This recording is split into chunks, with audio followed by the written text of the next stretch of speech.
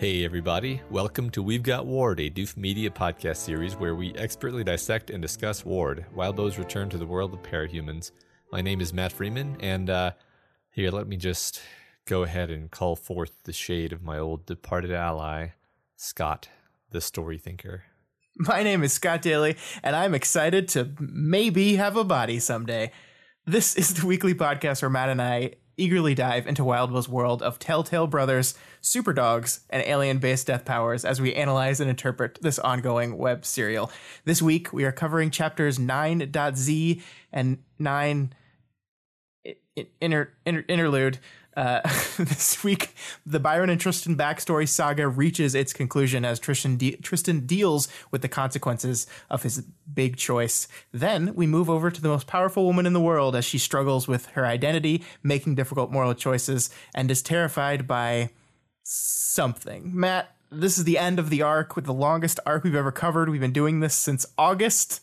What did you think of these two chapters? Well, these are very, very interesting chapters to cover in a single episode, because obviously it's the final interlude in the trio of Capricorn interludes, and then we have a separate interlude, which is bringing us out to as you've pointed out, a high-level overview of what's going on in the background, and kind of perhaps priming us for moving into the next kind of act movement of the story. And fascinating way to end Arc 9 Gleaming. Really involved a lot of the themes that we've been talking about for these last several episodes, and kind of a capstone on a lot of those themes. And for me, actually emphasize what those themes actually are in some ways. What do you think? Yeah, I mean, I think, we've been talking about what we felt the themes of the book were since our very first episode, and they are beginning to really crystallize here. We have these two chapters are doing a lot of heavy lifting. They're wrapping up a micro story, they're wrapping up an arc story, and they're pushing us forward into the next part of these books. And then we are hitting these big ideas of forgiveness and what that looks like, of how do you move on, of identity, how do you rediscover yourself, of second chances. These are these big things that both of these chapters are dealing with, and what this arc has dealt with and what this story has dealt with. And it really does feel to me like we are making the move into, I'm not going to say like the second act of an overall story, but a new act of an overall story. We have set the stage, we have defined our characters, we have defined the themes, and we're really, I think, going to start challenging our characters a lot going forward. The stakes are getting higher. Yeah, there were certainly, this was an arc where almost everyone gets pushed farther than they had been pushed before. In particular, Victoria. Several of our other background characters, our other team members, kind of already had their arc where they got their interlude, and that was kind of where they were pushed the hardest. But Victoria was pushed the hardest in this arc, and she actually, I think, did well. She didn't break down. So, but which is all to the good. I think she grew. I think it was positive for her. Grew? Did you say grew? I said grew. G-R-U. Shut up. So I was trying to make it. I got you. I got you. You're supposed to give me a pity laugh or something. So we've got to cover these two chapters. We jumped ahead a little bit, but we're going to have our typical end of arc conversation once we finish this, where we're going to try to. This is like the most daunting task we've had so far, is try to take these 17 chapters, more than that, I think it was, and talk about it as one big unit. But we're gonna give that a shot after we finish with this discussion. But this is my favorite arc of the story so far, I think. I agree. Yeah. All right. Well, so announcements before we move on. The Halloween costume contest will end on November 1st. So take those pictures of your costume, email those to us, and the patron voters will decide who wins that contest, and there's a cash prize. We only have 1 week to go. When you will be listening to next week's episode, that will be the final day to turn in your stuff. Next week's episode will drop on Halloween. So costumes. Yeah. Last warning, I guess. Yeah. Cool. So now for the community spotlight, where we read what people wrote from last week's thread. And the discussion question from last week was, in this week's reading, Victoria discussed 2 different approaches to dealing with fear, succumbing to it or attacking it, and included the benefits of each one. We see in Carol the idea of bending to that fear, and we see in Swansong fighting against that fear. Does the book take a clear side on this argument? Which one? Yeah, and like 6 of you guys quoted the line from Dune. Perfect. Which is great timing, because this Friday we're going to be talking about Dune on our Doof Media Book Club. So 9:30 p.m. Central Time, YouTube, Dune, do that. But I just thought that was really funny, because I'm like in the middle of finishing up my reading, and so many of you quoted that line from Dune. It was wonderful. And it's funny because that was the first thing I thought of too. Well, if I'm going to be honest, Matt, I wasn't in love with this question. I wrote it like in kind of a hurry, and it sounded good at the time, but I had regrets about it. But as always, you guys have made me feel better about the questions by your responses. I think there's some really, really brilliant, smart analysis that goes in the response to these questions. So thank you for elevating my question by answering it good. Yes. All right. Well, let's get into those answers. All right. So Slice of Pie argues that a lot of Wildbow's works touch on dealing with fear. They say, I think the author really is exploring the multiple ways fear can be responded to and the likely results of each. Think about the parahuman community's response to Gold Morning, for instance. Here are all these people with world-shattering power, and they were used like puppets by Khepri. Despite knowing it was successful, knowing it was necessary, they're undoubtedly terrified both of it happening again and of what it means for humanity to see them and all their power as a paper tiger. What happens then? Yeah, so he took like a higher level outlook at this. This whole book kind of talks about fear and how people deal with it. I like that. Yeah, me too. Data Snake 69 says, for my money, the best contrast in how characters handle fear is the comparison between Goddess and Taylor. Both took over the world as teenagers, and once that control broke, both were left with the very real fear that they would be hunted down and killed unless they took over again. The difference is, Goddess gave in to that fear. She couldn't handle the fear that if she lost her power, she would be easy prey for any former subjects who wanted revenge. And as a direct result, she died. Taylor, by contrast, overcame her fear. She knew she probably wasn't going to get away, but she chose to run rather than enslave everyone again. She also suffered the specific fate Goddess was afraid of, having her power taken away from her. But she lived. And, in her own words, she can maybe learn to be okay. Yeah, but I thought Taylor was dead, Matt. No, Scott, that interpretation is incorrect and false and wrong. And she's fine. I really like this answer, though. I mean, we've made a lot of very specific Taylor Goddess comparisons. I think that the book invites these kind of comparisons, and I think this is another aspect of it, is how they handled that fear, of losing power, of and I think the book shows by Goddess's handling of it was poor. Yeah, right. And it's interesting because I don't think you would say that Taylor was very often motivated by fear at all. She tended to put other people's concerns before hers. That was one of the things that made her heroic, is how little self-regard she had, actually. If anything, she felt more fear for other people. Yeah. I mean, there is going to be a question that I think brings some interesting points about Taylor and how she handles certain fears, though. So maybe we'll pick that conversation up when we get to that answer. But all right, cool. King Curly argues that there is a third approach to dealing with fear represented by Rain. And they say, standing firm and serene and letting the fear pass over you. Rain has conquered his fear, the Fallen and Snag. This means he's able to stand serene and feel the fear, but not be bowled over by it or lash out against it. When the water comes for Rain, he stands unmoved. When Seer tries to cow Rain, he is unmoved. This also means he's able to support others who need it, meaning Byron can stay standing.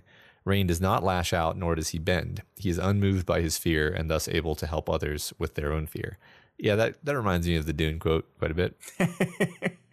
Yes. I don't think I put the Dune quote in these answers because there's just way too many people, but I think this is one of the people that did directly quote that. Cool. I like this. I like this view of Rain a lot. I like this view of Rain taking his mover power and becoming kind of this like immovable object, like this thing that stands firm for who they are and what they believe in. I like that kind of evolution. A thing that we saw as kind of a weaker power is growing more and more to represent him and who he is right now. Yeah, I mean, he's literally becoming the rock. Yeah. On which the other, in this case, Byron, relied physically. But I mean, it's a great metaphor too, because he is this guy who has kind of suffered and struggled a lot, and I think he in recent we've remarked it in recent chapters he's been in prison, so he's been a little bit less spotlighted. But I'm wondering maybe if maybe that can be a more of a role he starts to fill in as he presumably returns to the team. Yeah. And I think we probably undersold the importance of him standing up to Seer in our analysis last week. I think there was just so much else going on that we didn't get to cover that very much. But I mean, that is a significant move for him, that he stands up to this guy. He does not back down. He stands strong. This is a person that kind of ruled over him through fear a little bit back in his old days. And that is a big change, and that's a big moment for him. Hero of Old Iron also argues that there is a middle ground between the two approaches present in the question, saying there's a middle ground of holding fast and riding the storm out. And I think that this actually might be the best way to approach handling fear. They also go on to kind of demonstrate how the different parts of Victoria's varying personalities might respond to fear, saying that Glory Girl would respond with aggression, just keep punching until the object of her fear runs, dies, or kills her. The Scholar would capitulate. Fear impairs a person's ability to analyze information, and sacrificing some efficiency in the long run allows her to solve relevant problems now. The Wretch would probably be split between fighting and running, going with whichever one seems easier in the moment to her. And lastly, the Warrior Monk is the only one who's even capable of weathering the storm. Her guiding principle is one to be centered and able to respond to the chaos of life effectively. And I think that shows an interesting thing about like different people respond to fear differently. Different people respond to different kinds of fear differently, which is something that someone else also answered in their question. And I like seeing how these various forms of Victoria would respond to it a little differently. Yeah, absolutely. I mean, the reason she has these different facets is basically to apply different solutions to different contexts, and the types of things that make a person afraid are also very susceptible to being context dependent. So it makes perfect sense that those two things would go together. I like that a lot. Yeah. M. Wanson or Juanson says that Victoria's aura can literally create fear. They were the only person to answer the question this way, and that's kind of in the back of my mind. I was thinking about that as I asked the question. So, yeah, there's someone pointed out. I'm sorry, I'm blanking on where I had this conversation or where I read this, but that like back in Worm, when Taylor was fighting Victoria, or really anytime Victoria was around, her aura was like this thing that was like impossible to ignore. Like it was like a really all I'm trying to say, I guess, is that it's a really strong power, and Victoria doesn't actually think about it that much, and probably just even now kind of systematically underemphasizes how much that tips the scale when she's fighting. Yeah, and I mean, like her use of the aura, I think, is in line with the way of managing fear that her mother taught her, right? She uses the fear aura to bend people, like to control people in a fight.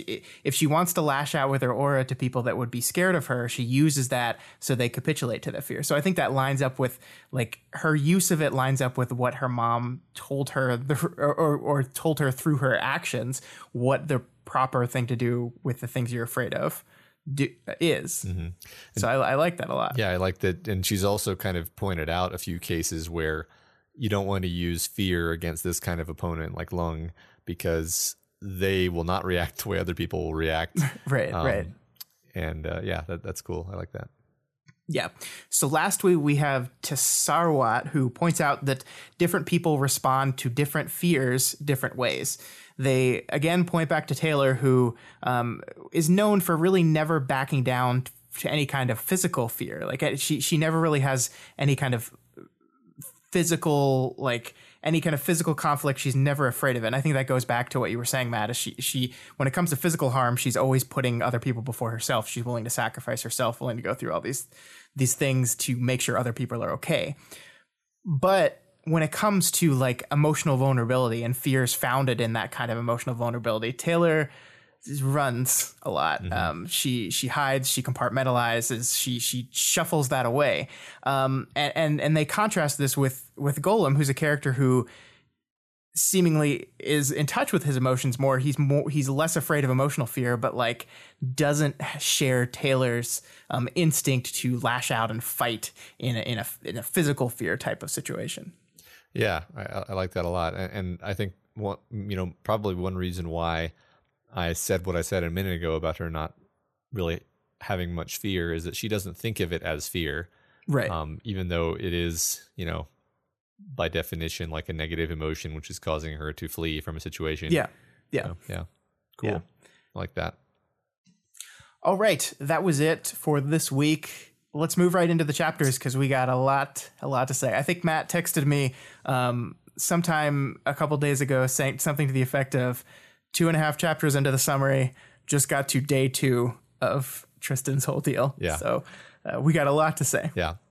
So here we go. Chapter 9.z. So remember 9.x was Byron's interlude. 9.y was Byron and Tristan alternating, just like their lives, ending with Tristan's fateful choice to fake Byron's death. And we've been waiting to find out since then, how premeditated was it? Just how bad of a guy is Tristan, really? And 9.z, Tristan's interlude, wastes little time in telling us and getting us into his headspace, his damage control. Yeah, there's so much I want to talk about as we go through this chapter. But the thing that I wanted to immediately broach with you here is the decision that the book makes to paint Tristan as this type of character. We've had a lot of theories and feedback as we went through these previous 2 Capricorn chapters about what kind of a person Tristan is. Tristan's been planning this for months. He must have. Tristan is this evil, soulless guy. People are saying Tristan is very similar to Sophia. I was always hesitant with these labels because it just didn't feel like something that a book this nuanced would do. And I think we see here right at the top that it's not. Tristan, in reality, is just a dumb, rash kid who makes a dumb, rash choice. And it's not to take away from the magnitude of the choice. Like, what he did is horrible. It was a horrible, horrible thing. And he was probably a shitty brother before he did the horrible thing. Yeah. But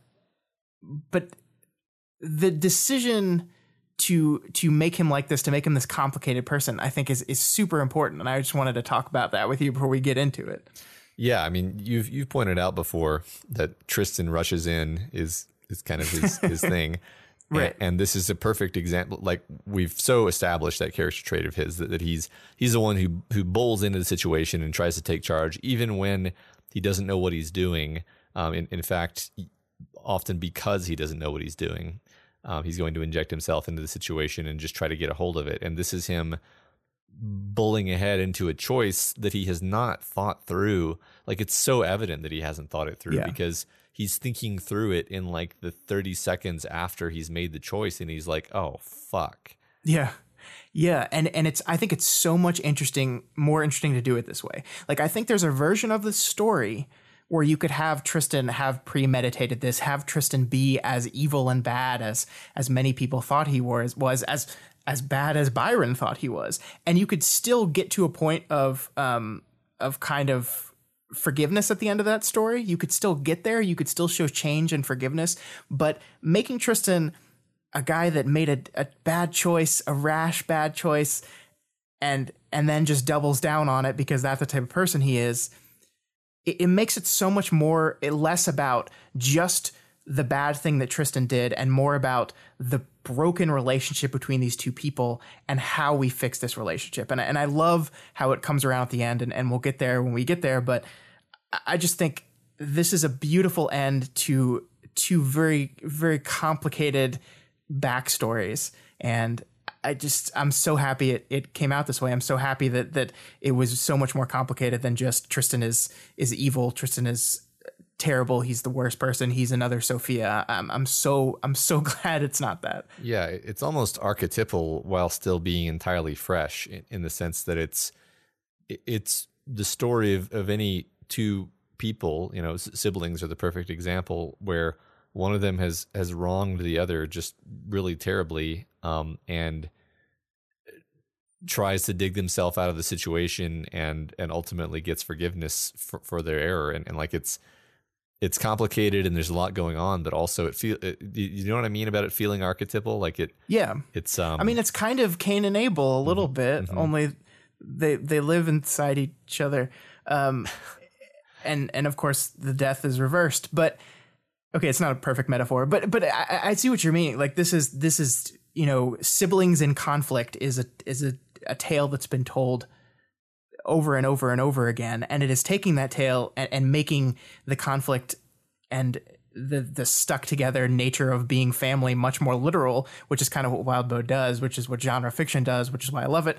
But yeah, I mean, it's handling things that have been discussed many times, but in a fascinating way that just, sometimes it's not just about what you're telling, it's about how you tell it, and the way the story weaves around these archetypal characters.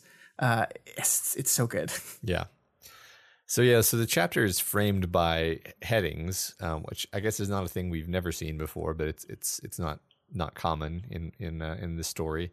And the chapters are telling us how long it has been, and basically this telegraphs to us. It starts with day 0, you know, the first day that he makes the choice, which makes us instantly ask, how many days will it be by the end? Right. I mean, that's the initial reaction you have. There's something so ominous about it. It's you have set the tone of the chapter in 2 words. We know exactly where we're going to get here. This is going to be Tristan with Byron locked inside. It's going to be horrifying, and it's going to go on for a while, because if it was a week, they probably wouldn't have made the time to say day 0. If it was going to be something he reversed later that day, you know, like we've immediately set that this is going to go on for quite a bit. Yep. So Tristan, as we were saying, immediately regrets his decision, almost immediately starts thinking about whether he can walk it back. But he realizes, or perhaps convinces himself, that he can't, because he thinks that having crossed this line, Byron would betray him now if given the opportunity. Yeah, and this is so brilliant. And I think the brilliance of it is that, like I think you're a person torn, because on the one hand, you have this horrible thing that Tristan does. And if you're like me, the entire time you're reading this chapter, I was imagining like what Byron's responses to things would be, like what he would be saying, how he would be reacting to this, how more and more he would be losing as this went on and on. But at the same time, I get Tristan. Like I understand him, and I don't want to take away from the bad thing that he did, but he crossed a line, but the line's been crossed now. You can't uncross it. If I do, Byron will punish me. Byron will take over. And he's wrong in that. He's absolutely wrong in this read of his brother, that now that I've done this, he's definitely going to do it, and he was probably going to do it anyway. But that's the whole thing with them, is they don't communicate. They don't see each other, and they don't really know each other. So like his whole motivation for undoing it is based off of an assumption that's just wrong. And that's very understandable. And also, it's not just what's Byron going to do. It's the whole nature of any time there's a terrible lie, and like the lie in the first place is bad enough, but usually could be forgiven. Like if he had just immediately switched back and was like, "All right, I sorry, like I got agitated and that was a mistake," like people would have been annoyed with him, but it would have been like you could have smoothed that over. But then like lies compound. You continue the lie. You have to continue the lie every day to everyone you meet, and then it crosses over from being something you could maybe just ask for, you know, just say you're sorry, into the domain of like your whole life is becoming distorted by this lie. Yeah. And at that point, it's the lie itself that's self-perpetuating. Yeah, I mean, and you're right. There is something completely human and understanding about that, right? Like, I've never done anything as bad as Tristan does, but I've buried myself in lies and just kept digging to try to dig myself out of it. And that's something I did as a kid. Like, you tell a lie, and now you have to tell another lie to back up that lie, and it just snowballs. And I think you read this and you see his justification and his rationalization for doing this, and you're like, you're wrong, but I get why you would feel that way. Yeah. I mean, yeah. As we get into it, we'll see all these examples. So Figurehead dropped. It says Figurehead dropped to one knee, hand clapping down on the metal of Tristan's armor. The half hug and supporting touch was walled off by thick, elaborately decorated metal to the point he could barely feel it. So just stuff like this, this whole chapter is this incredibly deep psychological disintegration. But it's these first few moments that hit home so hard. And here you have this moment where he's metaphorically isolated by his costume against any kind of comfort. He can't. Other people are trying to comfort him, but they can't comfort him because they're not comforting him for the thing that they're comforting him for. Yeah, and the writing here is so cold. I mean, it reflects Tristan's shell shock. Like, things are happening and they're just kind of happening around him, and he's seemingly barely there. And I love this because it's going to come around explicitly in the end, but he's just doomed Byron to what is, presumably a lifetime of isolation and loneliness. But here he's just as alone. Like, Tristan is an extrovert. Tristan is a person who gathers strength and finds comfort in being surrounded by people. And what he has done with this situation is isolated himself from everyone around him. And there's that word "everyone" is like a drum that beats through the first early part of this. Like, we're going to get to it in a little bit, but it's something he says over and over and over again as he's realizing the magnitude of what he's done. And I love how the armor being there between him and the other person is symbolizing this isolation this lie has pushed him into. Yeah. It's almost the same as when he goes, when he's inside and can't actually touch anything himself because it's just a metaphor for the distance. Yeah. This next bit says, Coiffure rose to her feet, ginger in her movements, and walked over to Moonsong to hug her. That was good. Coiffure was good. Naturally kind, heroic, and cool. Moonsong had her shitty side, but he didn't want her to suffer. He especially didn't want her to suffer alone. Nobody deserved that. Byron. And it's like in this moment, it hammers home that he made this choice in desperation, somewhat spontaneously, or at least without anything like calculating premeditation. And it's only now that the consequences are becoming real. Byron's in there going crazy. Everyone is going to be made aware of this. And Tristan will have to keep a lid on this forever for bosses, family, friends. And he thinks everyone was so many people. Yeah, I love this so much. Like, you're absolutely right. The text leaves no doubt as to whether Tristan had planned this before doing it or not. Because, like, this line, nobody deserves to suffer alone. And then his brain makes the mental leap. It's like, oh yeah, I just did that to someone. But even more than that, like, he's just like realizing, I can't tell Furcate about this. I can't tell Nate about this. I can't tell anyone.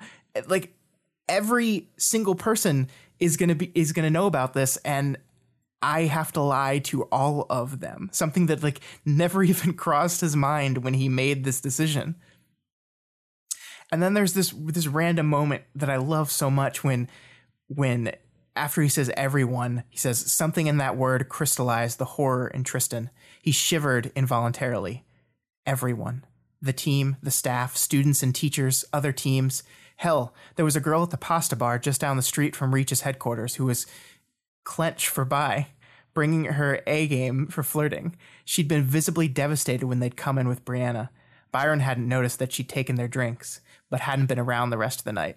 And it's just this like random memory of this random person, this person who is completely inconsequential to Byron. Byron didn't even notice them.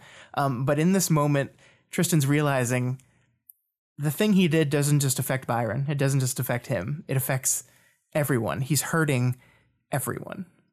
Yeah. I also thought this was a beautiful example of like Tristan actually paying attention to Byron in ways that Byron at this point in time probably would have not believed. Yeah. Perhaps even paying more attention than Byron. And also just repeating that beat we pointed out before, that it's not that Tristan doesn't pay attention, it's that he pays attention to different things than Byron pays attention to. Well, and I love like he thinks to himself, if I had told Byron about this girl, he would have accused me of sabotaging something or manipulating him or something. And I don't think he's wrong. I think Byron would do that. And that's just kind of the vicious cycle of this relationship, that even if one of them were to extend an olive branch or try to patch things up, the other would just assume it's either weakness if it's Tristan, or it's insincere if it's Byron thinking it. And this is a cycle that they will need to break if they're ever going to repair their relationship. And hey, they do. Yeah. We'll see. So even in this place of emotional extremity, when Vaughn shows up, Tristan still takes the lead because he has to be in control. He has to be on top of things. He deals with the chaos and the feelings by seizing as much control as possible. Of course, that's how he got into this mess. Yeah. That is even as like he digs this hole deeper and deeper, he's got to be the one holding the shovel.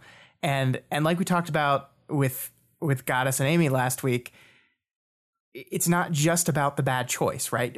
Making a bad choice is bad enough, but if you learn from that choice, if you try to grow from that bad choice, become a better person, that's good. Tristan made this choice to kill Byron, and then he just keeps making the bad choice. He doesn't learn from the badness. Like he continues to try to have to tackle things head on. Can't let anyone else deal with it. He's making the same bad choices over and over and over again. Yeah.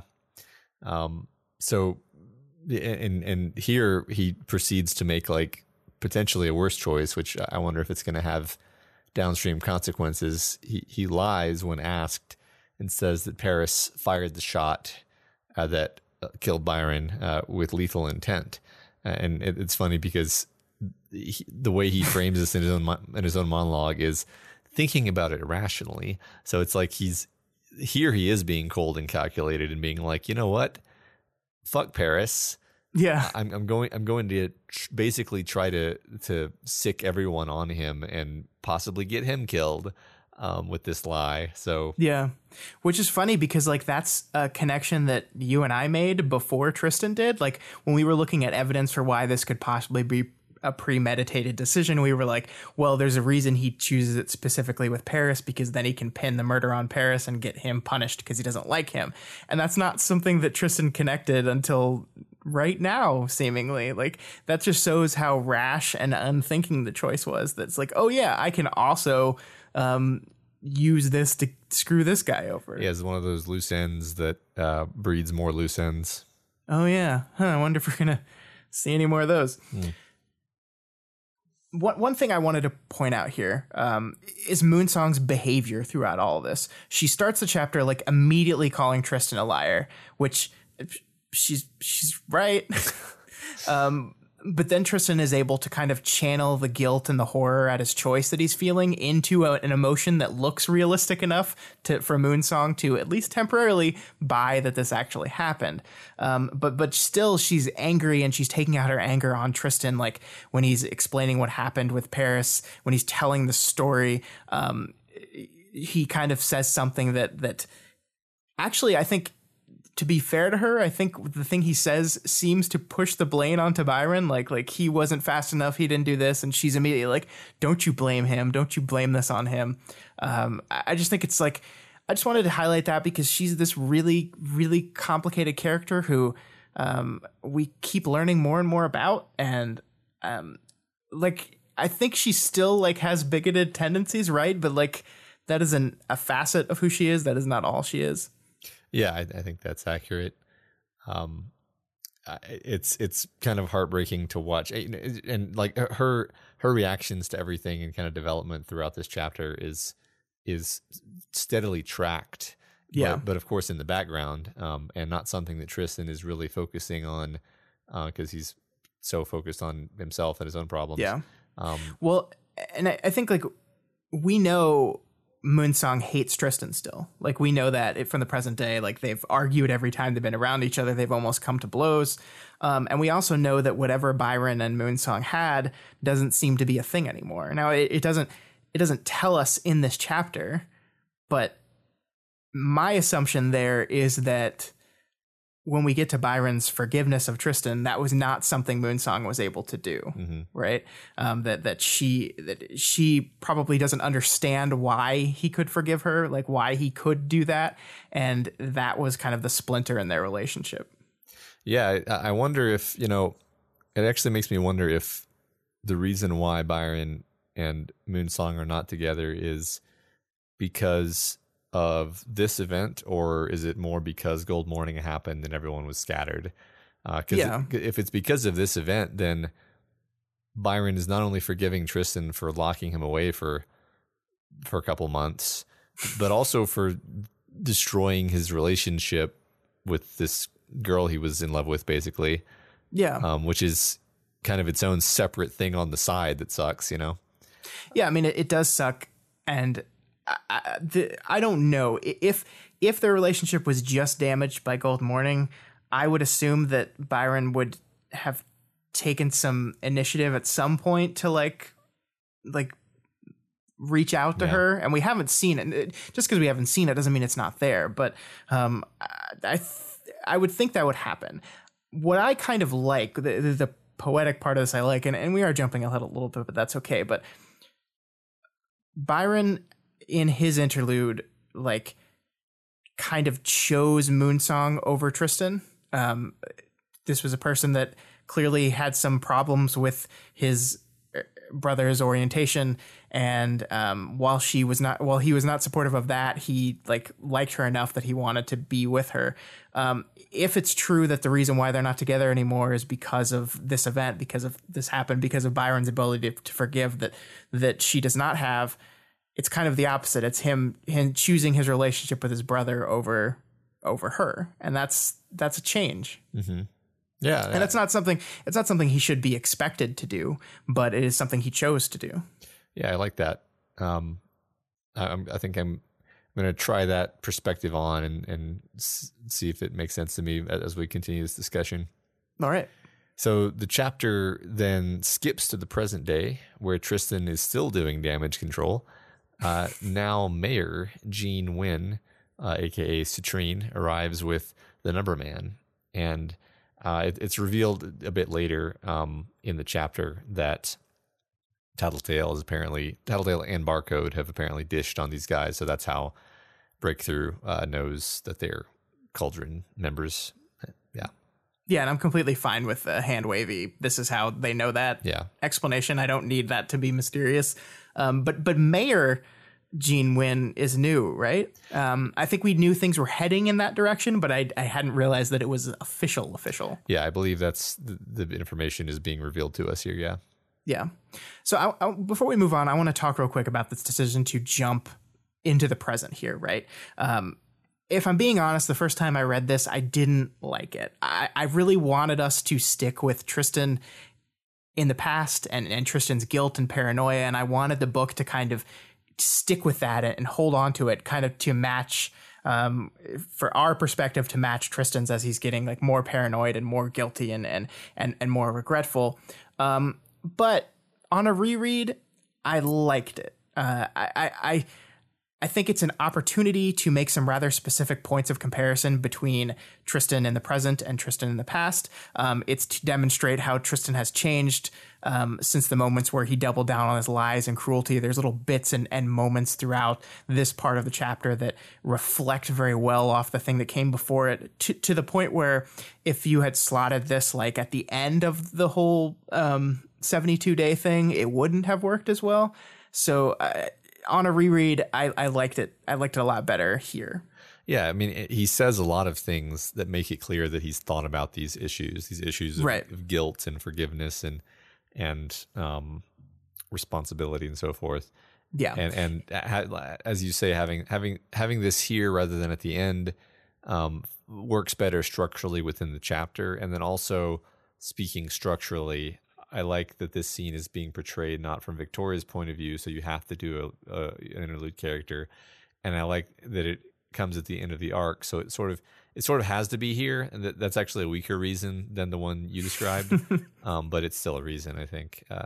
Yeah. Well, and it almost, if you take this where it is, and then you look at the structure of the chapter as a whole, your structure is then the immediate reactions to the choice that he made, the doubling down, the digging the hole. Then we cut to present day, and we see, okay, clearly he's gotten past this. He's learned from this. He's better. And then we cut back to the past and say, okay, how did that happen? So it's like establish, show the change, and then tell the story of how the change happened. Yeah. Or at least the middle one is remind us of the change that happened, because we've been seeing a changed Tristan throughout this entire book so far. We just weren't aware of how much of a change it was until we saw who he was before. Yeah, I think that's a great point. That's the setting up of expectations, of course, being a crucial part in storytelling. That's what it's doing. So they're talking with the Cauldron members, and Tristan description fucks the number man.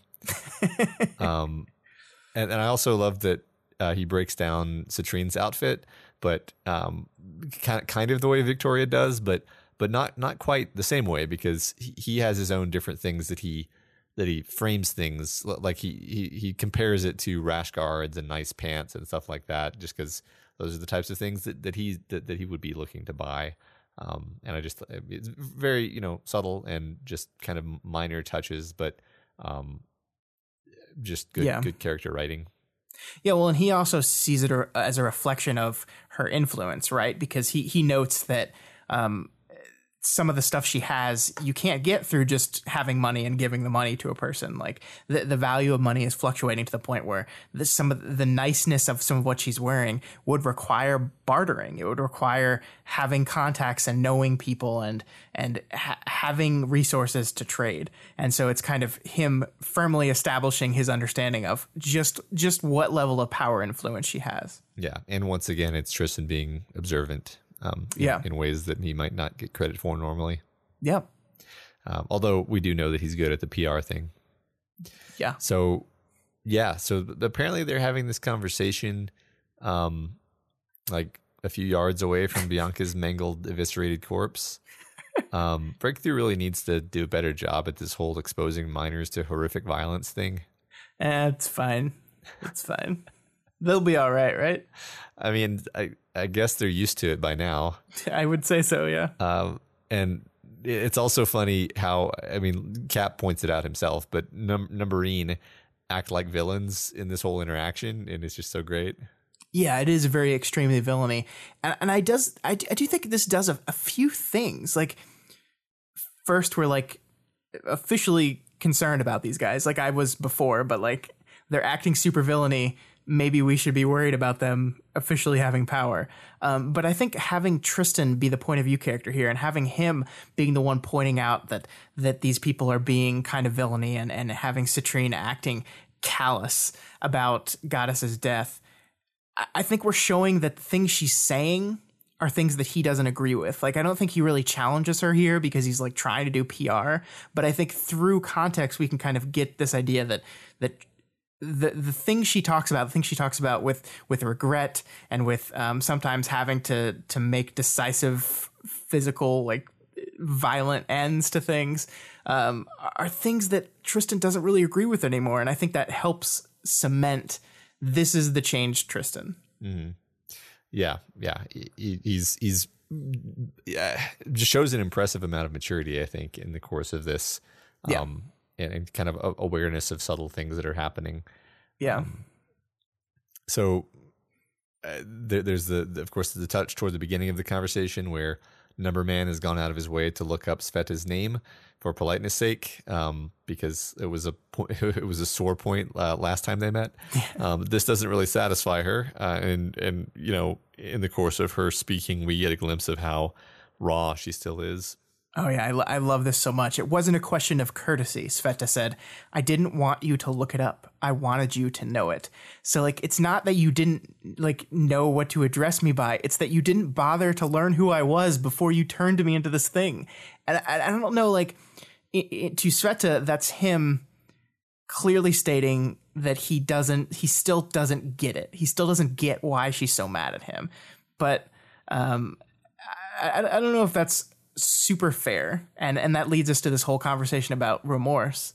Yeah, it's also almost certainly not her real name, but that's the other thing. That's a separate thing. Yeah. So she tells him she doubts that he understands remorse or that he's ever felt it, and kind of still being a villain, but also I think trying to be earnest. He says, "Not often. Remorse is a funny thing. The market promises to leave can so easily be drowned out by the need we feel in the moment." And then, which is a thing you can imagine him thinking earnestly. And then Victoria responds, "I think there's an element of choice in that. Pretending there's no choice and that it's a force of nature sounds dangerously close to a justification." And then he responds, "If the strength of our needs justified anything, there wouldn't be any remorse. If we were all capable of accurate self-assessment. If." So, like, this is yet again worm.txt. Yeah. I mean, it is, but the thing I love about this is that it serves multiple things. I mean, this is directly relating to Tristan and the choice he just made in the last section, and he's going to be dealing with throughout the rest of this chapter. He literally makes this exact argument to himself that we're going to get to in a moment, that he didn't have a choice, that he removed the idea of choice, that this was the only option, that he made this in a moment of need that he felt in the moment. But I love the Numberman's response here, Matt, that if the strength of our needs justifies anything, there wouldn't be any remorse if we were capable of accurate self-assessment. Like, this is, I think, as close as Numberman's going to get to, like, admitting that maybe they made some of the wrong decisions along the way. I mean, I think this is like like the word choice here and is beautiful because it's completely double edged. I'm going to try to explain what I mean. Like, on the one hand, you could be saying, like, you should be the reason Tristan feels remorse, for example, is that he knows deep down that the strength of his needs doesn't justify what he did. Yeah. But like, the villain twist on it is, like, if you still feel remorse, it's just because you haven't accurately, like, come to grips with the fact that actually you were justified. And if you really embraced the fact that you were justified, then you wouldn't feel any more remorse. Yeah. You're right. You're absolutely right. I mean, like, I think I wanted to read it a little kinder to him, but I think it's absolutely fair to say that he's saying, if you're feeling remorse, it means that the tools of your self-assessment are not accurate because you decided that you needed this and you were wrong because you're feeling remorse. So remorse is just a symptom of improper calculations, internal calculations, and not any actual kind of, like, useful emotion. Yeah. I mean, I also want to extend some, like, nuance to Kurt. But this is the Slaughterhouse-9 member who got the line, morals. Right. I think you're absolutely right. And I like that. I like that a lot more. I really want to be kind to this guy. I want to think that maybe on some level he is feeling some remorse of his own, but I think the callous read of this is probably the accurate one. Mm-hmm. But yeah, I love. I mean, it fits Victoria. Like, this lines up with Victoria's exact ideas, where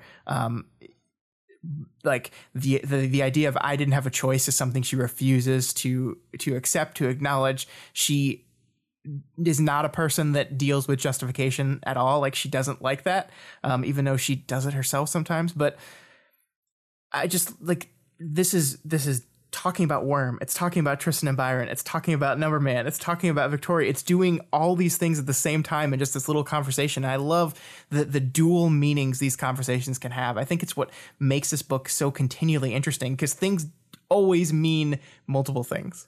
Yeah, everything is refracting, and it's always fresh. Yeah. That's kind of the key, actually.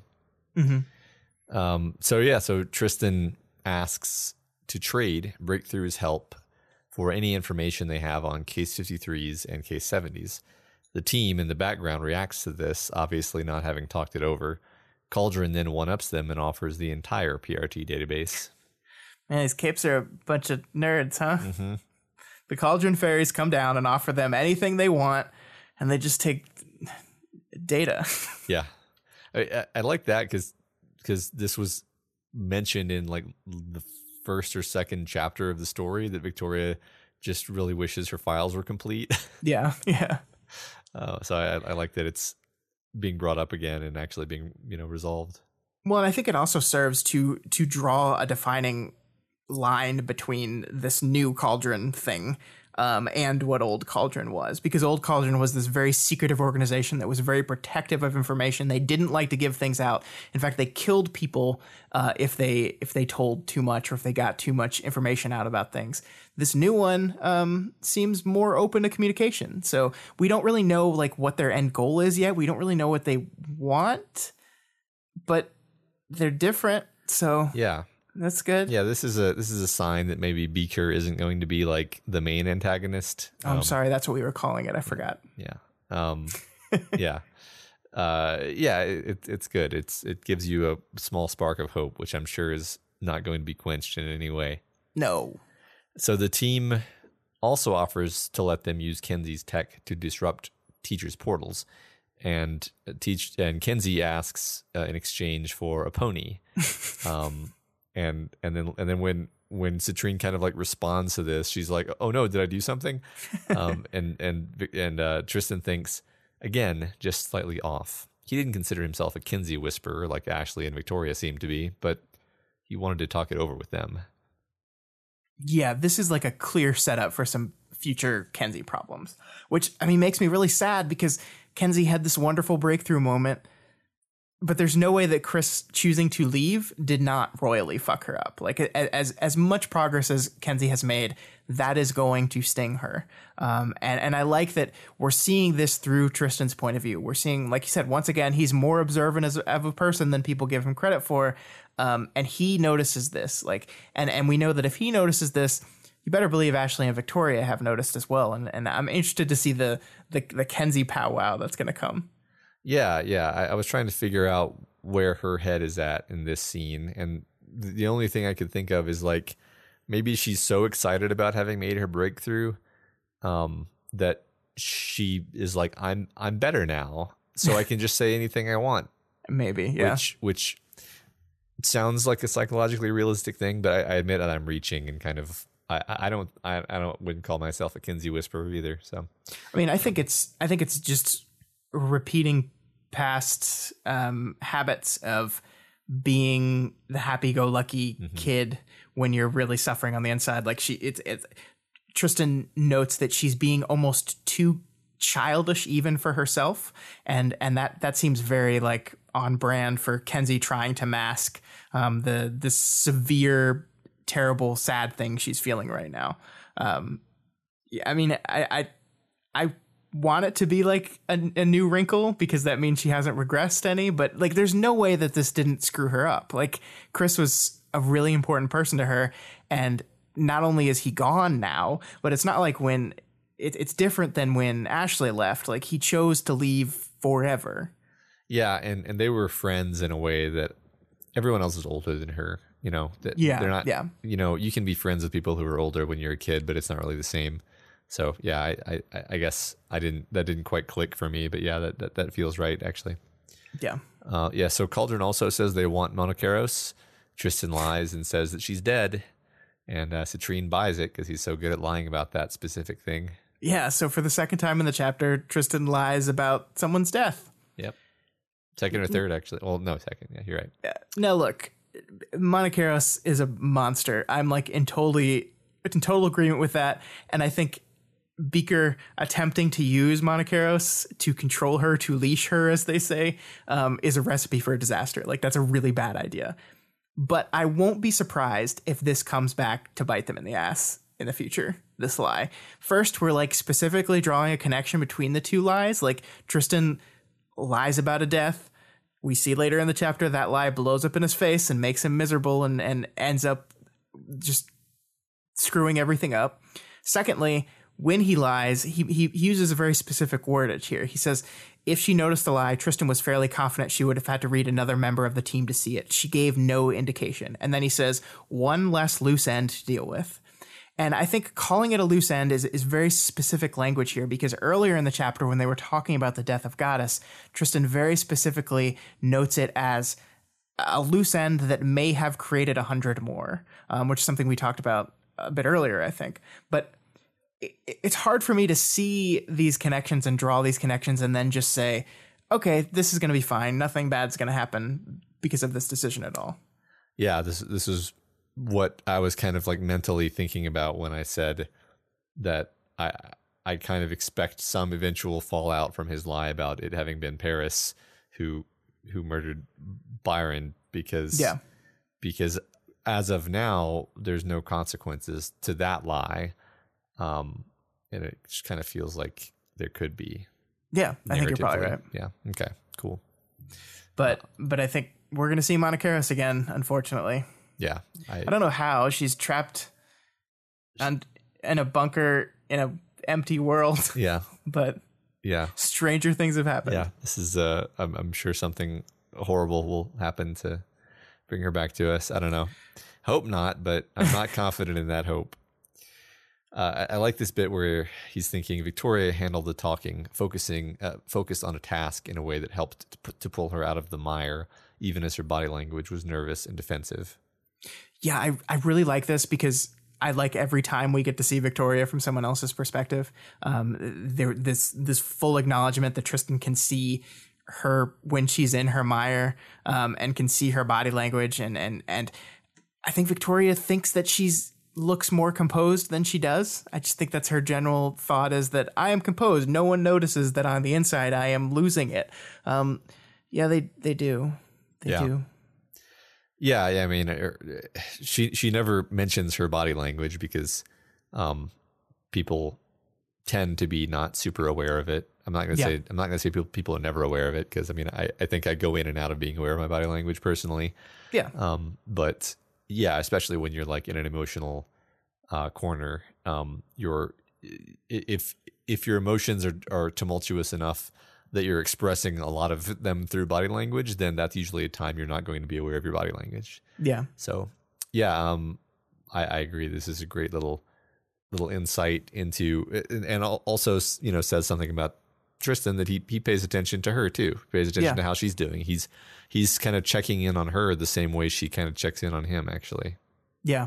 Well, and he's also kind of deferring control to her, which I think is another change in old Tristan, the guy who needed to be in control of the situation the entire time, that took control, that even after he just lied about the death of his brother, still needed to be in control of the situation, needed to be the one in front. Here she's handling it, and he seems okay with it, and I think that's reinforcing Tristan's changed.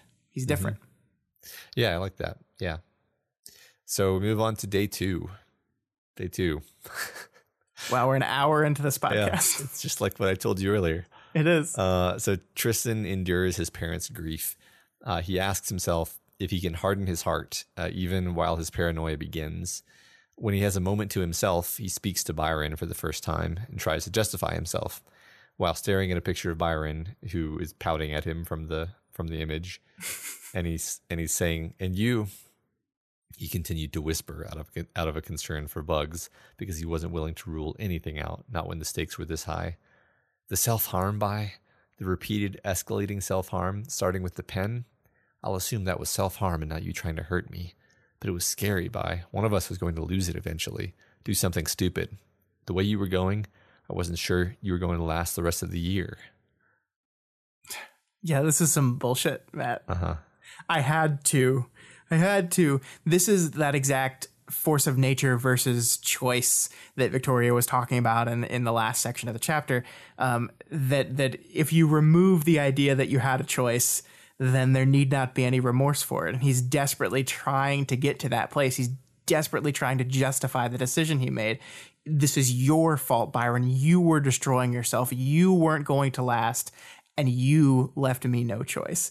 It rings so false and so hollow because I don't think he believes in himself. I don't think he actually believes any of this. He's just trying to convince himself of this as he's telling it to Byron. Yeah, and you can watch the progression of what he's going through as we go through the various days. And in this one, he's at the point where he's like, look, I'm going to harden my heart. I'm going to tell myself a story where this was fine. This was all fine. This is your fault. You left me no choice. And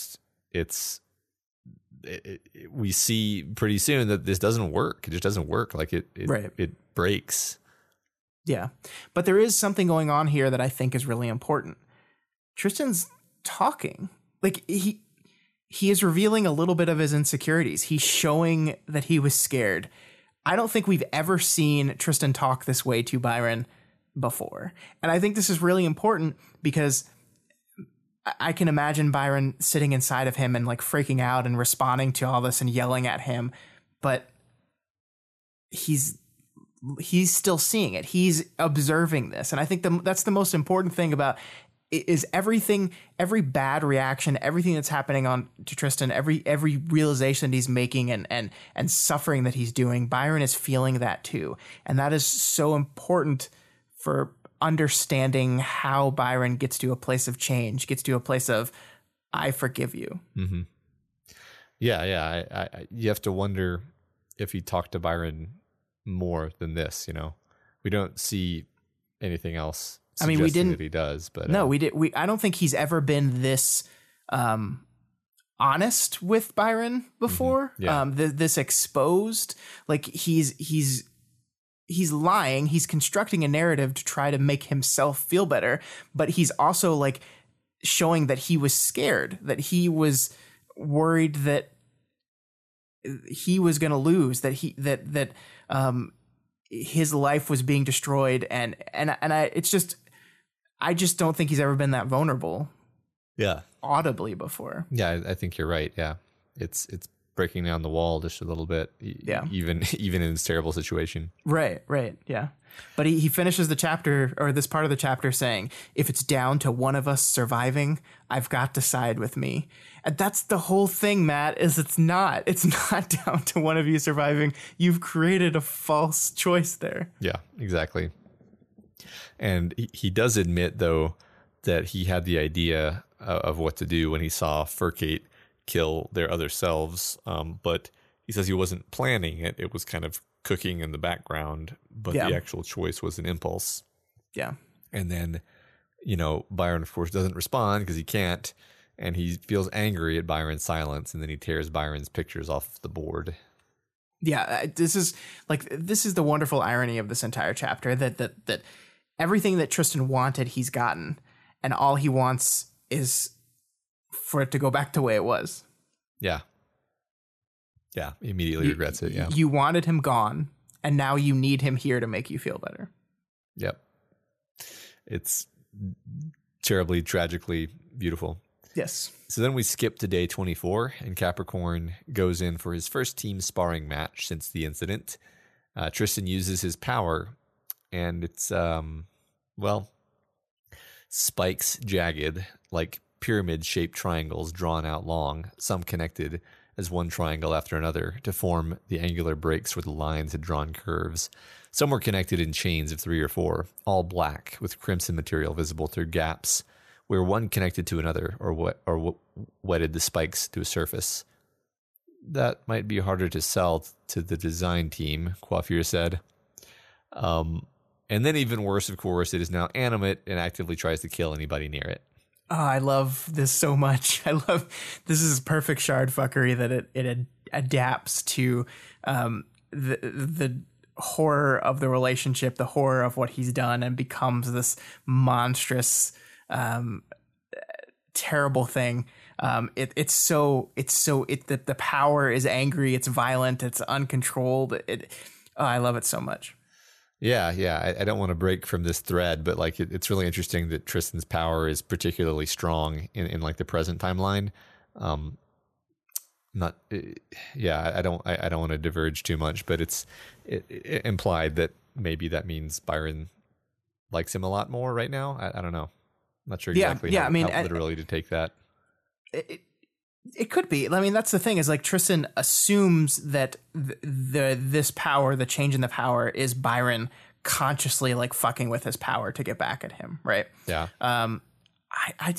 I don't think like we get no confirmation that it's that. It could be that, but just subconsciously, like that's kind of how shards work. Like his brother is angry and furious at him, so it manifests in that way.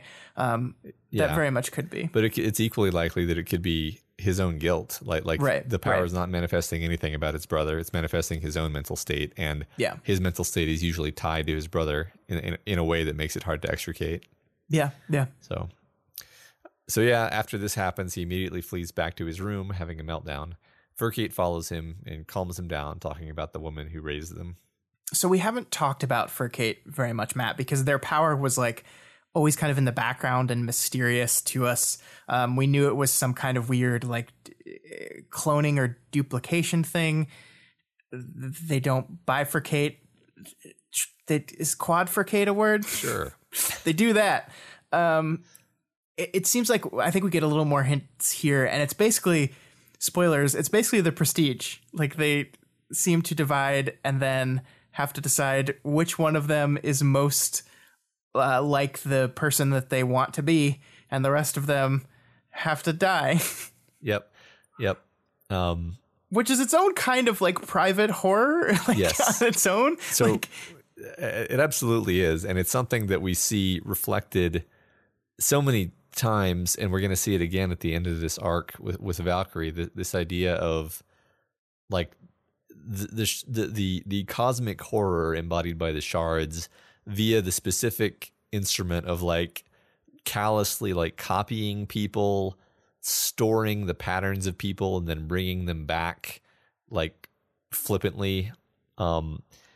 Anytime Tristan and Byron swap, like kind of like how a transporter, like a Star Trek transporter, basically kills you and then makes a new person. Yeah, it's like, is that what's happening with them? Like everything the shards are doing is like existentially horrifying, and this is just another example of that. We see so much of it in this arc. I think it's intentional. Yeah, and I mean it's so like this is so similar to it's. I mean it's definitely not what Tristan did to Byron, but it's like because presumably all the Furcates like decided this together. Like they all agreed. It's like okay, only one of us can hang around. It's got to be the one that we think is most like. I love that as a symbol for like transitioning as well. Like this idea that like they say that the one that was more feminine is the one that's going to keep around. Like it's this fascinating like exploration of change in Wildbow's wonderful cosmic horror landscape. It's like, and it's like this, you could write a whole book about this person and their power, and it's just like in the background of this story, and it ties in, like it still fits in the story. That's the reason why we're talking about it now, because finally we learned about it and we learned about their power and how it works. But it's just there. Like it's not in focus. It's just more like window dressing for this world. Yeah. But it's still a good example of shard fuckery because it's the power does not help them steer in the direction they want to change their body at all. It seems to like only offer choices that are never a happy compromise, and cause backsliding and things like that. Well, and even if it does, like there's we can get really existential with this, but like the Furcate that is like, oh good, I'm becoming more feminine, is the one that has to die, right? Because they weren't like it's just it's horrifying. Yeah. Yep. So we skip ahead a little bit to day 57. Things are getting hot and heavy with Nate, Scott. This is kind of what everyone was afraid of, but Tristan can't perform due to crippling, horrible guilt. Yeah, his relationship with his family and his friends, his power, and now his sexy times. It's like almost as if everything, the freedom from Byron that this choice granted him is being systematically taken away from him by his own interior spiraling and guilt. Yeah, well, and really he's aware wonderful. That Byron is like here for this, right, and is completely like messed up by it, and yep, and like, so, which makes sense because day 60 is the next chapter, which is only 3 days later, and this is like he's cracked, like he's it's over. In his own way, he's now trying to take it back. Like I think maybe the thing with Nate was the last straw, possibly, because he's trying to take it back. The whole thing is just such a giant disaster. But because of that, he feels like he can't just do it. He can't just say, all right, my bad, swap him back to Byron now. He needs to lay groundwork to make sure there's no blowback. He's made the decision. He's just got to protect himself. At least he feels I need to protect himself, because the second I change, he's going to do the same to me. Yeah. So I need assurance. Yep. Although he's not being entirely realistic about it, because he's kind of going crazy. And it says, the fingers on his right hand trembled. He seized them with the fingers of his left, and the nervousness seemed to multiply. His two clasped hands trembled together. He unclasped them, and he smoothed down the lap of his pants before gripping his knees. I love it, man. I love the detail. And this is like a thread that continues throughout this entire therapy conversation. The entire time he's shaking, he's jittery. Like it says hands jittery, heads jittery, legs jittery. Like he's losing it. And you would think like a trained therapist would like recognize that and understand the severity of what's going on with this person and try to help them. You would think that. Mm-hmm. Yeah. Yeah, this therapist. So you go talk to the therapist. Now, Scott, there have been some hints that there's more going on in this scene beyond what I perceive to be the surface level of this therapist is a manipulative criminal piece of shit who puts the image of Reach above the welfare of Byron and Tristan, for that matter. But I'm anchored pretty hard on that read.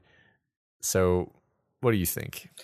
Okay, so I read the whole thing like 3 times, but I read this section like 6 times because I was like really trying to drill down into the section and see. I was trying to be as fair to this therapist as possible to see if I could drill down to an interpretation that doesn't make this guy a manipulative, terrible piece of shit. I couldn't do it. The most generous I can be to him is that he's just really fucking bad at his job. Like, that he's a person that genuinely thinks that Tristan is just suffering from survivor's guilt and just genuinely feels that he needs to get over this for his own health. But he does it in the shittiest way possible because he doesn't actually listen to Tristan. He doesn't let Tristan talk. He like commands the entire conversation. He's like, it's a therapy session. Therapists are supposed to listen. He's talking the whole time. So most generous, shitty therapist. But to me, just like you, the most obvious read is that this guy is a therapist second and a representative of this corporate team first. And he is a guy that wants to make sure that the corporate team does not suffer because of the behavior of one of their members. He's also a person who has probably been told that Tristan is very important to the image of our team. He's a very popular hero. He's very successful. People like him. We want him on this team. We want him to continue. And they don't want to deal with this. So make it go away. Yeah. The way he phrases certain things makes me feel like he suspects that Tristan is not making this up or that it's true. Yeah. So that's the part where I'm like, look, even if you, I don't know. I have a hard time extending much charity to this fellow. Well, I think like everything he says is kind of laced with threats. Mm-hmm. Like it's not so overt, but like he says, I can't imagine anything more tragic than getting your parents' hopes up, getting your own hopes up, bringing controversy to the team and your teammates, and potentially letting word get out that it would give Paris an escape clause in his court proceedings. So like, this is what's going to happen if you do this.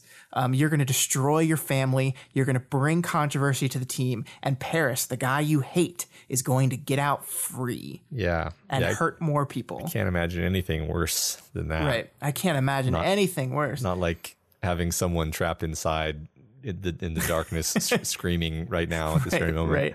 Right. And then when he later says, like, if what you said were true, there isn't a binding contract we could devise that would supersede the criminal charges. We can't give you a magic contract that would protect you. You would likely see some form of punishment, including removal from the team. We're going to kick you off the team. The team would no doubt be devastated. You would hurt people on the team. And most importantly, we know Byron threatened to go to the media in the past when he was concerned with your behavior. He would do it in the future. So like he starts this whole sentence with, if what we said were true, but then he goes down this path and the therapist is basically like, you know that he would do that. You know he would go to the media. And it's just like, come on, guy. Yeah. Like, it's so, like, whether or not he believes it to be true or not, he's threatening both of them. Yeah, right. Well, and he's also like, the other thing that if it were true, Byron is currently in hell right now. Like right, you're such a psychopath. Like, I don't. Yeah. Yeah, you would get punished and it would look bad for the team. Also, he's locked in the sunken place for months. Yeah, I'm feeling pretty unfair right now. So it's gonna, maybe someone can explain to me. Look, there's a hidden third. There's a hidden third option here. And it's the one I think with the least textual support. Okay. But the hidden third option is that this therapist is here as part of an elaborate multi-month sting operation. And he was intentionally being dismissive of Tristan's concerns because he was trying to encourage him to confess more. And actually, it's not Moonsong that overheard the things. It's the therapist that goes back to the team, and they've all been planning this forever. And there's nothing in the text to actually support this, but that's the only way I can mangle things around to make it so this guy isn't horrible. Yeah, that's possible. I was a little bit because my spin on that was like, well, maybe it's not like part of a con. It's that he feels afraid. He sees how unhinged Tristan looks in this moment. And he's trying to basically talk Tristan down just to get him out of his office without getting killed or whatever. Cause yeah, that makes you a shitty therapist, though. It does. And because here's the other thing is, like, if he actually believed that Byron was in like physical danger, which he is, then I'm pretty sure even as a therapist, he would be obligated to tell someone. So yes. So it's possible, like that would be the generous read would be like he says, okay, I'm just gonna get this guy out of my office and make it seem like I'm completely on his side and dismissing this problem, and then I'm immediately gonna go to the team authorities and tell them what's going on. Yeah, again, I don't think that has much textual support, but I don't think it's ruled out either. So sure, that's my attempt to be fair. This guy's an asshole. Yeah, agree. Yeah, so the therapist kind of blows him off, all the stuff we said. And I just like this bit where Tristan's still justifying himself or still explaining why he can't just switch to Byron now. And he says, I can, but I need precautions first. I screwed this up so fucking badly. I got rid of him, but he takes up more of my day, my thoughts, and my routines now than when I gave him half of my time. Oh, yeah. So maybe I had to do it is not true. Like, I love this so much. That's what's beautiful about this whole thing. Byron has been trapped for 2 months now. He's been stuck. He's been alone. He's been scared. His entire life, his entire existence is ruled completely by his brother. Oh, did I say Byron? I meant Tristan. Because it's happening to both of them. He trapped his brother, but he trapped himself, and it's so good. Yeah. So when he leaves, he finds the door is ajar. And only Moonsong is in the area, and he basically goes from suspecting to assuming that she heard everything. Yeah, the full paranoid mode Tristan is like really, really great. Yeah. He's like I have my own computer, not my Reach computer, because they're going to be looking on that computer. I'm going to use my own computer, and I'm going to do these things. And it's so unhinged, but turns out it was right. Yeah. Yeah, that's funny. So yeah, day 72, which is a good, 12 days later, right? Yeah. He heads into a cape situation with the rest of the team, but he feels like he's seen the script for this situation before, so he suspects a trap. Yeah, I really like the paranoia here again. Like, because on one read, you could see this as just completely constructed in Tristan's mind. And honestly, before we get the reveal at the end of this part, that's what I thought. It was like Tristan has just gone so unhinged, so crazy that he's jumping at shadows and everyone's out to get him, and he's completely off base here, but it's his paranoia and guilt that leads to his downfall. But that's not the way it goes. But I still really think it works really, really well. Yeah, I agree. And I love this moment. It was as if he was playing a slow, careful game of chess, moving his pieces while only guessing as to the state of the other side of the board. Were they even playing, or playing at a high level? Could he make a decisive move or confuse his opponent? Like, he is playing chess. They're playing chess with him, but it's so complicated, and he's so unhinged that he never stood a chance of winning this ever. Right. Yeah. It was succinctly put, damage control. He was never going to win. He was putting off the defeat, basically. Yeah. So he hides away in the building and calls his backup, two mercenaries, his insurance, as he describes them, Basilisk and Throttle. Basilisk, who can kill with a look, and Throttle, whose presence introduces enough of a mind control element to inject doubt as to whether Tristan was of sound mind. Mind control, huh? Uh-huh. It's like a theme. Yeah. Yep.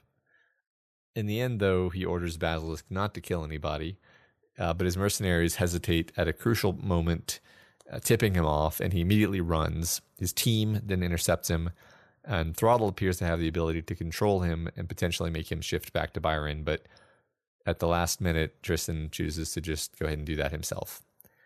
And it says, Byron's answering scream tore through the throat he and Tristan shared.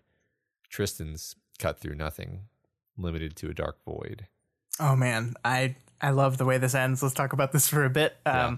First of all, I love the moment where Basilisk asks if he wants him to kill someone. And Tristan has this moment of pause where he imagines Byron in his shoes, going off with Moonsong and making Moonsong children while he's stuck inside there, and almost says yes, but at the last moment, decides, no, don't kill anyone. Don't do it. It's really important for Byron's growth. I think that's the moment where he maybe stops digging holes, stops fighting to keep the lie going, Yeah. That's truly the moment where he decides, I have to start doing the right thing. Yeah. I also like it as just I think you said this earlier, that it was almost like entrapment. They were trying to see if he would be willing to kill people. Yeah. I wish I could purely say that it's just him saying you know what, I'm not going to make this any worse. But also I think that he detects the chance that it could be entrapment because it feels off to him. Yeah, a little bit. I don't know. I really want to give it to him. Yeah, me too. So I'm gonna. Yeah. I'll just choose to forget about that other interpretation. And I really like that he chooses to do it himself at the end there. He's caught. Yeah, he's possibly moments away from Throttle forcing that change. But, you could interpret that as bad too. You could interpret that as he's selfish in the end. He wants to get credit for being the one to do it. But you could also see it as he made a choice to do this bad thing, and at the very end he makes a choice to undo the bad thing himself. Yeah. He could have resisted until the very end. He could have held out until they forced him to do it, but he chose not to. Yeah, he accepts that it's over. He accepts responsibility. He did this. Yeah. He did it. Everyone knows he did it. He's caught. I accept it. Yeah. And the transition to me here is just amazing. So it cuts from Tristan screaming, but not screaming because he has no mouth, to present. Tristan was patient. It was Byron's turn. And so we're immediately contrasting with in the present, the two brothers are patient with one another. They work together much more smoothly. They switch easily. They count on one another. Yeah, I love it. That Tristan being patient, they've reached like an equilibrium. There's that moment where they're swapping in and out easily because Byron reaches into his pocket and realizes that the envelope isn't his. Tristan has it, so they swap back. Which again raises like, where's this stuff going, man? Yeah. This is the mystery. Where's the things? Yep. What if you put a gerbil in your pocket? Does the gerbil come to the pocket dimension with you? Have they tried that? I don't know. Anyway, that's the first thing I would try. But yeah, like we're going to firmly establish equilibrium, and now the book turns to how did this happen? How did we get here? We left with him doing this horrible thing. How are we here now at this moment of equilibrium, at this moment of positive relationship? How did we get there? Yeah, and we don't actually see how they got there, but we see where they are now, right? We see Tristan telling Byron like, "Hey, I've been struggling with all these memories of what happened, and I want to know." He said he wants to know why Byron didn't push harder for harsher punishment, and it says Byron shook their head. "You punished yourself enough. I don't want to dwell in that time, so I'm letting it go.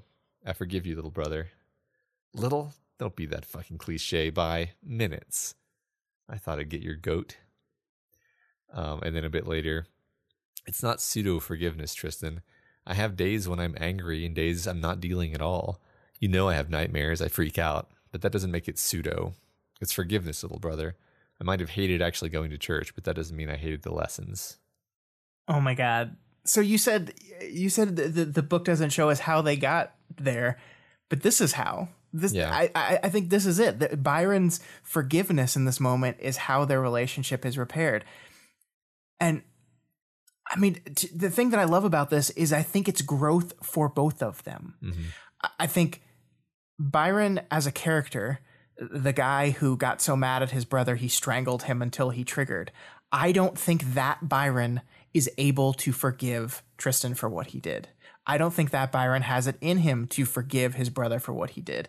But this experience, what happened, his growth as a character, he was witness to the things that happened to Byron, to Tristan, to the way he felt, the way this was destroying him. He saw a side of his brother that he had never seen before. And I think he understands him a little bit more, and that's why he's able to forgive him. You punished yourself enough. I don't want to. Yeah. I feel like he saw enough to know that Tristan's not actually the psychopath that he kind of thought he was, Yeah. And on the other side of that coin, this is why I love this so much, because on the other side of that coin, the Tristan from earlier would see Byron's forgiveness as weakness, would see Byron's willing to capitulate and not punish and not go forward and lay back as a weakness. And I think now, in this moment, he is realizing that there's a strength to being that type of person, that there's a strength to who Byron is and the type of person he is. And I don't think he sees it as a weakness that his brother has anymore. And I just love that so much. Yeah. Yeah. I also, love this idea that like even 2 years later, he still hasn't forgiven himself. Right. Tristan hasn't. And I mean, I don't love it in the sense that like, oh, good. It's more like, yeah, it shows that he's not just this guy who we can just like comfortably hate. It's like he didn't get out of it scot-free, right? Like he's still upset about it. He still has a hard time about it. Feels guilty. Feels like he deserves worse. And it's just Byron's like grace that he's receiving. Well, and they're still not better. Like they've been suffering throughout this book. They've both gone to Victoria at different times, showing how much of a hard time they're having. Like this this equilibrium they've established does not solve their problems, but I think at least they have gotten to a point where they understand each other. And we end this trilogy, this Byron Tristan trilogy, with the True Brothers doing something they have never done throughout any of these interludes. They're just having a conversation, and they're just talking to each other, and they're talking to each other like brothers. They're being kind in places. They're asking questions. They're doing little ribbing. I love the little brother thing that like is a joke, but like no one actually gets pissed off. It's just like, don't be that cliche. And I thought it'd get your goat. Like it's such a change from who they were, and I love that we saw how they got there. And I guess what we're saying is, by choosing to do this thing, Tristan did the right thing? Yeah. That's a joke. No, he did. But I mean, I think sometimes horrible things happen that open your eyes to certain things about yourself and about others. Yeah, well, the only way out is through, Scott. No, bad. I'm just trying to be fair to Tristan, Scott.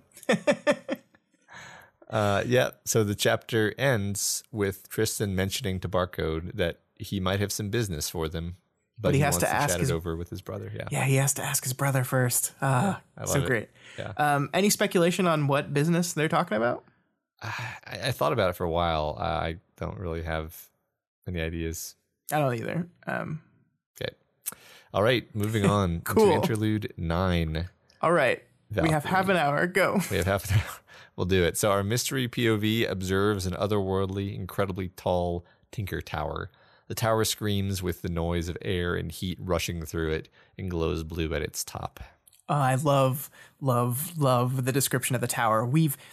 This interlude has moved us from, street level, like interpersonal kind of conflict and fighting to who we'll eventually realize in a few minutes is Valkyrie and her world-saving stakes that she has. And to cement this change, we get this description of the tower. And it's this massive, haunting, powerful thing. This one description sets the tone for the entire chapter. And I copy-pasted it all into the script, and I'm not going to read it, but go read the intro to this chapter again, everyone, and just appreciate the deliciousness of the description of this thing. Yeah, it's good. It's beautiful prose, and immediately sets you up to realize this is not a normal point of view character. Exactly. This person sees things differently. Yep. So the Cape, who of course turns out to be Valkyrie, she's got. We find this out, implicitly because she's thinking about how her god was dead. That's our first clue. And of course, she's wearing this helmet with wings. She summons a spirit, and the ghost Glines observes the tower for a time and then gives his report, speaking quite normally, although still appearing somewhat insubstantial.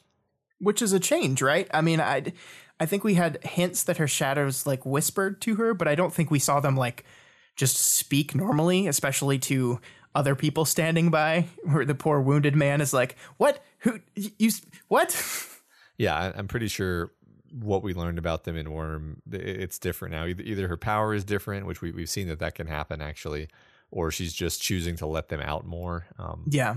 Who knows? I mean, which of those? I think regardless, like, her power has changed one way or the other, and that fits like the changing identity that Valkyrie is having. That's a big recurring beat through the story is Valkyrie and her identity and how it's changing based off of choices she's making.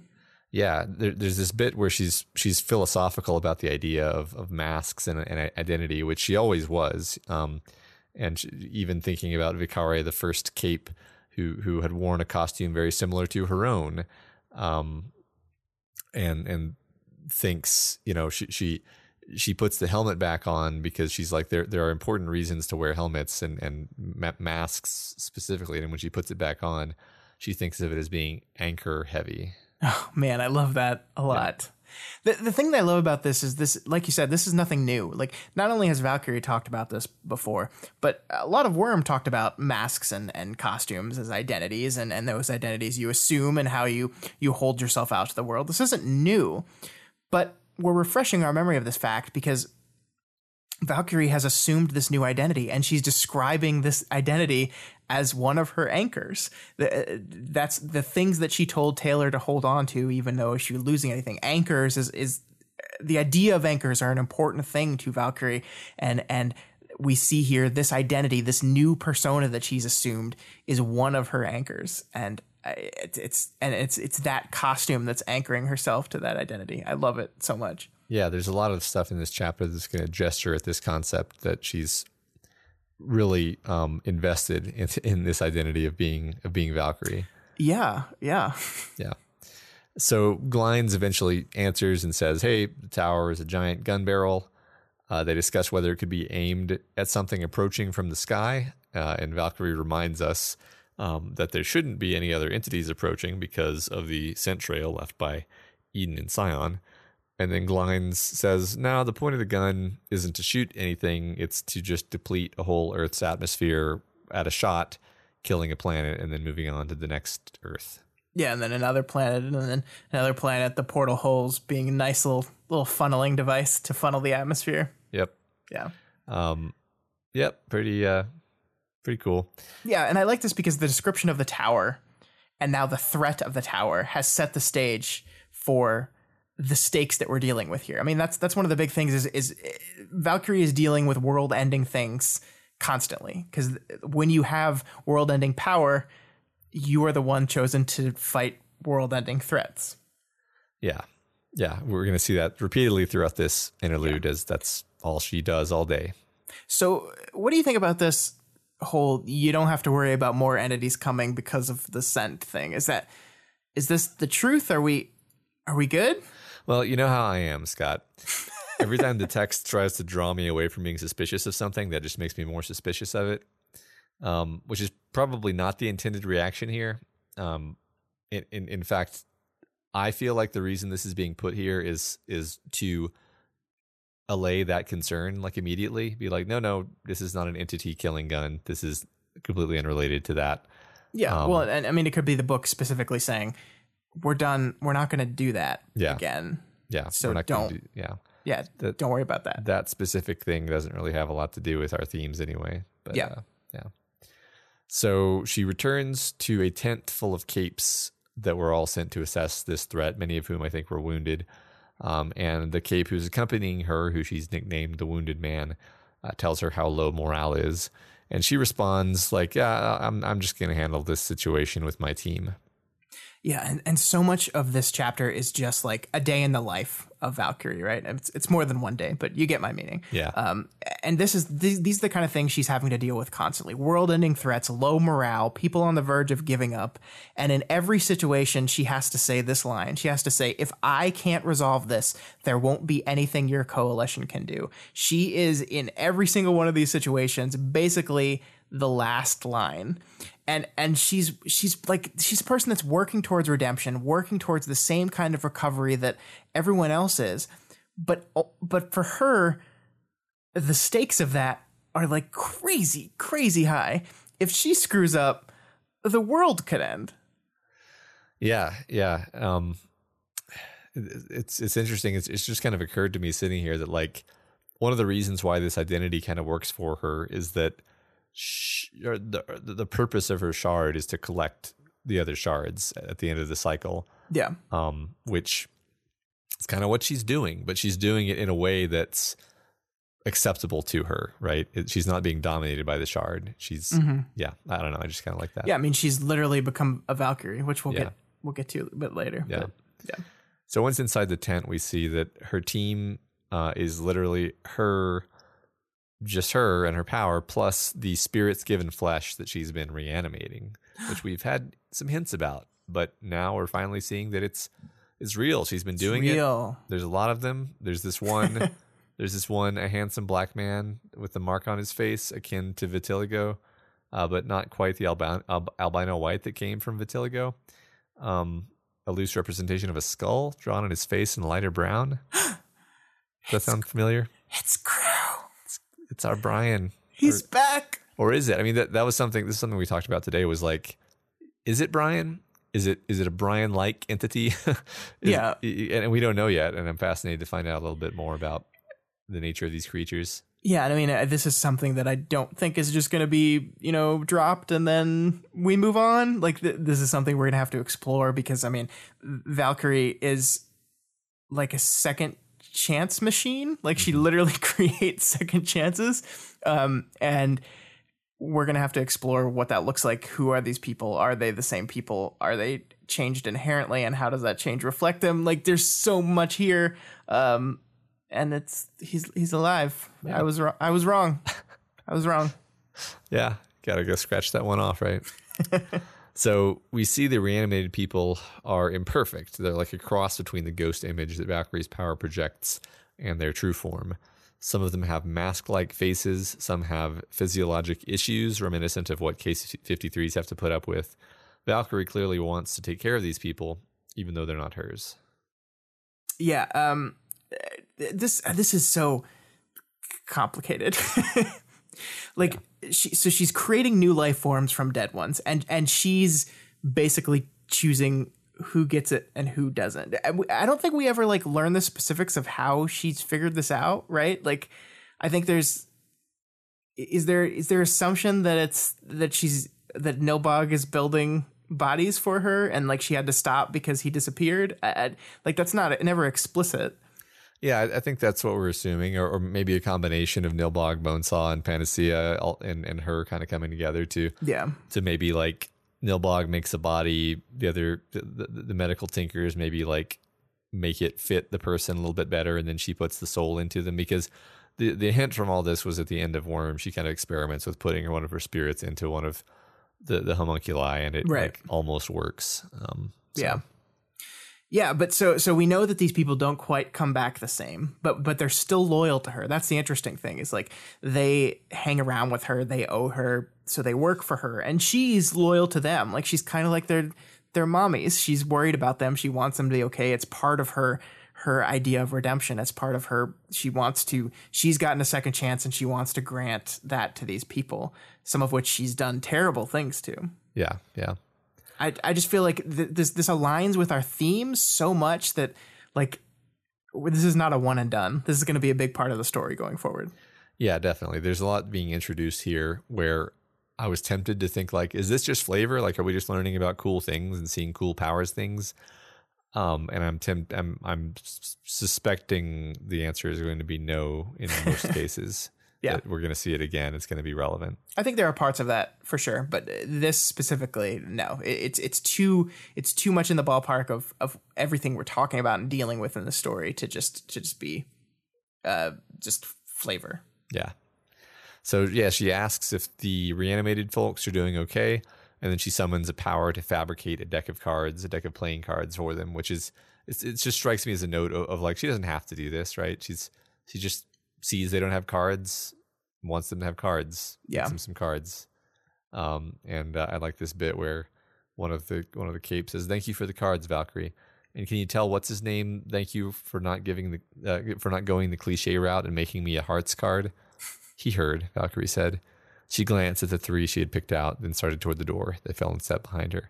So I just like that because it's an example of someone talking past someone's face to the person inside them, which is what connects it to the Byron Capricorn Tristan situation for me. Yep. Love it. Cool. So Valkyrie summons, here's all the action part now. Valkyrie summons 4 shades in addition to the 3 reanimated capes, and then they attack. They blast their way into the tower, and they ascend through the inside. They have a mix of offensive and defensive and buff powers that allow them to go up the 431 odd flights of stairs inside the tower. And it's not easy. The drones get thicker the higher they go, almost overwhelming them. And she has to swap out capes to pick better powers for the situations. And her capes become tired. She has to swap them out. And then near the top of the tower, they become even tougher. And she has to wade into the melee with her sword and her wings, which are living wings, which is awesome. Yeah. Yeah. I love this fight. It's so, like, again, like, we're establishing that, like, the threats that Valkyrie has to deal with are so far above and beyond anything that any of our other characters have dealt with in this story so far, to kind of illustrate how the stakes have changed, how we've elevated things. I like that we established this beat of Valkyrie like not being afraid, like and I think it's fitting with our questioner from last week, but she's never really afraid of anything, and I think we're setting that up very specifically for the end beat of this chapter. But she's just like it's even as it gets tough, even as she gets nervous, like it's almost casual, like she was never not going to win, like she like. Yeah, it was just inevitable. She just has to go through the motions. Right. Yeah. No, I agree. It's written awesomely in that you don't feel like it's just super easy for her. She's having to work at it, but neither is she terribly afraid. Exactly like you said. Yeah.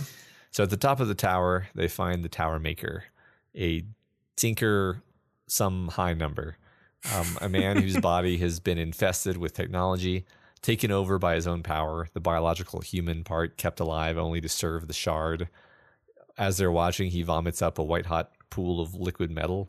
Valkyrie sees this, and she pities him. She feels genuine emotion for him. And she also identifies his as an Eden shard. And then she has Cleo, the cape with the poisonous tears, execute him, and then Valkyrie takes his shade. And now that she belongs to him, he belongs to her, he's obedient, and he explains to the other shades how to disable the tower. Yeah, so this is crazy and disturbing, and we're seeing kind of another example of, how things aren't working well with the shard, right? Like things are going weirds with the shards, and this is the kind of stuff she's responsible for. This is what she has to do. She is the Valkyrie. She is the collector of souls, and she is the judger of the dead, and she decides who lives and who dies, and this is what she has to do, and it's going to continue to be what she has to do. Like each and every one of these events is her doling out death to people that it has been decided are deserving of it, and it's the existence, like it's her anchor. It's what she clings on to. It's what she wants. It's what she needs to feel like she's earned the second chance. But it's a sad, like lonely existence. Yeah, it's really complicated. I mean, there's a perspective. I'm not going to dwell on this too much, but there's a perspective where what Valkyrie's doing is like the same thing that Glass Tegwenier was doing, except now she's got a government mandate. Just harvesting shards, right? Yeah. Except now it's cool because they're bad guys. And I think we can get to that with Crystal, because Crystal is representative of that viewpoint, I think. Yeah. So we actually, after they defeat the tower, we skip to the next threat. Valkyrie's visiting kind of like a regressed world with a small, poor population, and she detects a field of slowed time with her collection of powers. And apparently this is just one of the many horrible things that's been happening to the town. One of the people, the matriarch, asks what's going on, and she relates the issues as best as she can.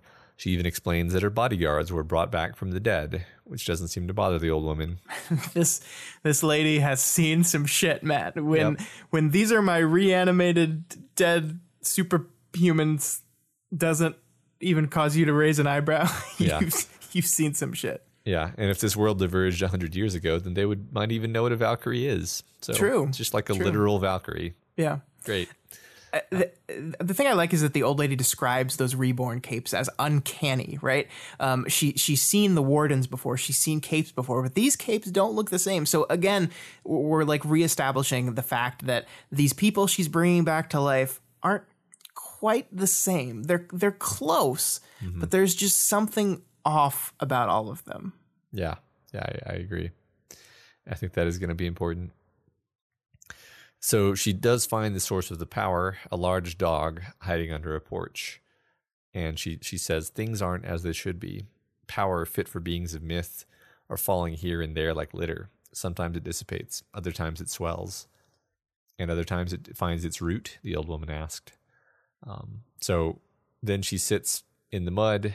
I like that detail, that she actually sits in the mud by the dog, and she comforts it. She lulls it to sleep before she puts it down with her own hands.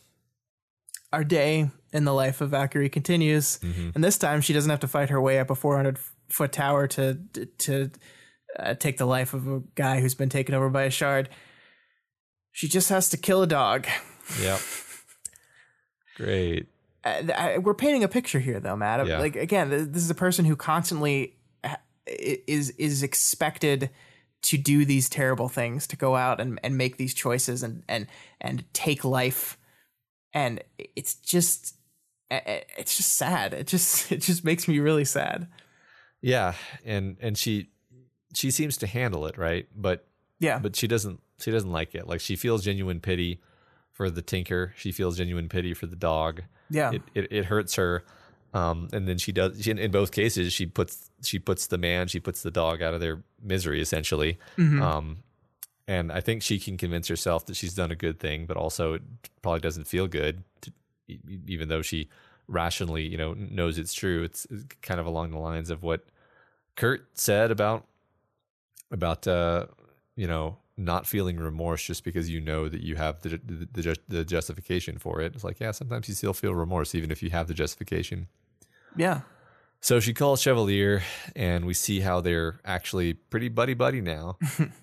She says, "I think you have the traits of the best of little boys and the greatest of men, Chevalier, with the courage to spare besides." I can imagine the thought crossing your mind. That's so heartwarming. Chevalier is best boy. Yes. I like him so much. It is interesting to see this transformation kind of transform. We think back in Worm, the big problem was nobody is going to accept her. Everyone's going to be afraid of her. They're constantly going to be ready for her to betray them. And she's apparently proven herself since then. And there's real camaraderie here. Yeah, and Chevalier was the one who interrupted her therapy appointment and was like, "We need to know what to do with her. Yeah. We're going to have to kill her." Yeah. So he encourages her to take a break. He lists all the huge threats that she's been dealing with, and we get her first notes of her anxiety about the city. Oh yeah, and the Seamerg's back, by the way. Just let's just throw that out there. They're just back. No bad news is going to happen with that at all. Be worried. Yeah, I mean, I really like that we've planted this city anxiety flag here in the chapter. Like, again, fear is not something Valkyrie experiences very much. She doesn't experience it when she's fighting in the war we're about to see. She didn't experience it climbing to the top of that giant tower. It's just not something she normally fears, and yet something about the city is making her uncomfortable. Yeah. We don't know what yet, though. So, but she pushes back against his instruction that she take a break.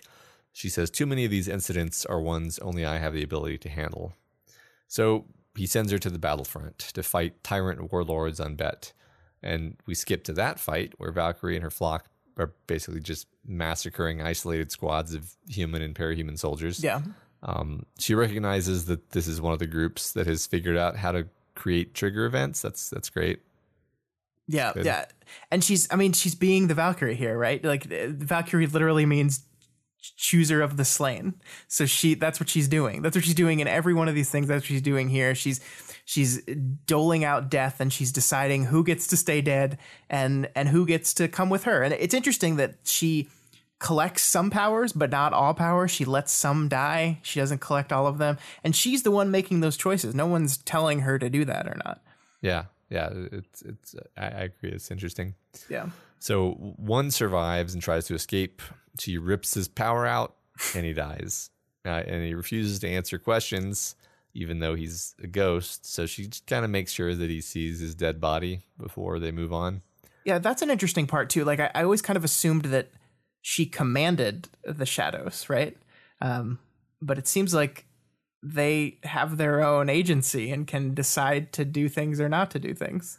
Yeah, I mean, I almost wonder if there's very little evidence for this, but if she's like she's decided to allow them to have agency. That could be, yeah. Rather than just continually dominating them. Yeah, I suspect she could just dominate. Like, I suspect she could use his power if she wanted to. I don't know. We'll see. Yeah, I see what you're saying, because I think you're true. Because she's collected souls of people that hated her a whole bunch. Yeah. so like, if she, I think I like that she's like, this is kind of her compromise, that she's taking their souls, but she's not going to command them in ways that she used to. Yeah. Okay. Yeah. Cool. I really like So she chose this guy, and she says, "This is what you have wrought," she thought, "but we will return to Gimel, that land of second chances, and you may, given time, have yours, as I had mine." I love Gimel as that land of second chances. It happens to be the land that she's so afraid of, right? It's the city that she's so afraid of is in that land of second chances. And I don't know. I guess we'll get to it when we're about to get to Crystal, so we'll deal with this there. But I'm torn about this. Yeah. So she returns to the Warden's base, and a random faceless PRTCJ cape challenges her a bit on it, the whole thing about how it's creepy to rip out a guy's soul for questioning, like Shang Tsung. Yeah, it's just a random faceless nobody ever. Oh, it's Crystal, Matt. Yay! She's alive! Hooray! Yep. I was really actually worried that she was dead and Victoria was going to be so sad. But yeah, I know. No, it was really just cool. Just been on fighting wars. Just kind of randomly pop in. Also, just kind of funny that it's Crystal and she just like talks in such like a normal way. Yeah. Juxtaposing her with Valkyrie and her like not high fairy anymore, but still like rather unusual way of speaking. Yeah, it's very formal. Regal, mythic. Like it's perfect. Yeah. So Valkyrie almost moves on from this, but then returns to chat with Crystal when she feels judged. Interestingly, Crystal is fine with Valkyrie resurrecting friendly capes, but very uncomfortable with using her power to capture the souls of her enemies. And Valkyrie says, I've had this conversation a lot lately, and like it's kind of how it has to be. And Crystal responds more or less like, I don't believe in the ends justifying the means. I think once you start thinking that way, you stop looking for those hard to spot answers. But then she kind of says like, I don't know. Mine is a simple power that doesn't come with moral dilemmas. So yeah, I really love this conversation because I think this asks more questions than it answers, and I think it's designed to do that. Like, I personally think Crystal is probably mostly right, and I think these books generally support her point of view, but it's still like armchair moralizing, right? Like just kind of like what we're doing. Like there's a difference between sitting here talking about this theoretically and being the person out in the field who is expected to make those tough choices. Like who literally is granted the power to and told to decide who lives and who dies, who gets a second chance and who doesn't. That is the expectation of her. So like, yeah, I don't feel great about her ripping souls out of people's bodies and forcing them to work for her, whether it's good guys or bad guys. But I don't know what the right answer here is, and I don't think the book wants you to conclude on it. Yeah, I'm tempted to be a little bit more charitable to Valkyrie here because like the choice in that particular case was like, okay, you're fighting a war. You really can't let the guy get away. So either you just kill him with like a powerful blaster shot of some kind, or you kill him in such a way that you can then interrogate his ghost. And then maybe someday, like if he seems like he's not that horrible of a person, you can actually resurrect his ghost, give him a second chance. And that's much better than just killing him outright, So yeah, it's like I'm seeming much more blasé about this than I actually was at the time of reading because it's certainly cosmic horror, right? To be like, yeah, I'm just gonna rip his soul out. Yeah, I mean, I guess that depends on what it is like being in Valkyrie's soul collection chamber, whatever it is. Like, is it existential horror to the like the Byron being trapped in Tristan level? Like, I mean, that's why I love that all this is kind of swirling around each other. Yeah. Because like if it is, then nobody deserves that. Nobody. Yeah. No, you shouldn't do that to anybody. Whether or not you can one day maybe give them a second chance in a new body that's kind of a human body, but kind of a little different. Like that is horrifying. Interesting. So you think it's better to just kill someone outright than to put them in a fate worse than death scenario until perhaps a chance of giving them life again? I think, because I don't know if that's clear cut. I think that largely depends on what your religious beliefs are about an afterlife. And also possibly the nature of the fate worse than death scenario. Yeah. I mean, there's a lot of unknowns here, but I mean, I just like Crystal represents an argument against it. And the thing that I love about Valkyrie is she's not like, I don't think she's justifying in the way that Tristan was justifying what he did to Byron. I don't think she's like, no, you don't understand, I have to. I think she's just like, look, these are the choices, and I understand what you're saying, and you might actually be right. I mean, that's what she says in the conversation. You might be mostly right, but I don't know what else to do, and maybe I'll take your stuff under advisement and think about this more in the future. But what she really says is maybe I'll be like light on the torture of him when I torture his soul to get information. But I mean, it is so like she is a person whose very nature, whose very power demands these kind of moral choices constantly. And I mean, like with Taylor, like when people turned to a person to make someone make the tough choices because they didn't want to, that's the kind of thing that Valkyrie has to deal with. And while I think Crystal makes a good point, I think she also makes a good point that I'm the one with the easy, awesome power, and you have the power with the built-in moral dilemmas. Yeah. Right. Yeah, I love that whole interaction. Yeah. But I love the way it ends too. This little small tiny beat, Matt, that probably no one else really paid attention to, but I really loved, where Valkyrie says, "Can I ask before we part ways a fiddly question?" "Sure," Crystal responded, drawing out the sound in a hesitant way. "Why, Crystal? Your power doesn't match as far as I can see." I could be a flying shoot Crystal's girl for all you know," Crystal said, almost defiant now. "But you aren't. If it's an issue, I can leave you alone." "No, it's not an issue. It's just weird, you know? Crystal's my name, Valkyrie, my birth name. It's not a secret." Of course. I feel stupid now." I love this because, like, we've been talking about Valkyrie and identity, and this identity as an anchor, and this idea of your costume and your mask being the identity you present. And Valkyrie almost sees Crystal and she can't process her because, like, this is not a person who has named and costumed themselves around their cape identity in a way that that Valkyrie has. Like, the idea of her having a public name be known, like, Valkyrie has a name, and the name is not said at all in this chapter until a very specific point that we'll get to shortly. But I think it's such this little tiny beat that shows how she views things, and the idea of someone just being Crystal as a cape, that's my name, is something she can't process. Yeah, she's so in the cape life. It's like I don't know if she even ever uses anybody's real name, like, ever. Yeah. Like, I don't know if she ever has like a life where she's just Kira and takes off her mask.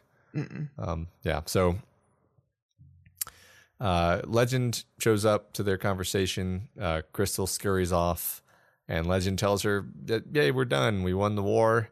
No more monsters or armies to defeat. So you kind of have to take your vacation now." Sweet. So she takes her vacation, which is a week of arduous searching through the multiverse.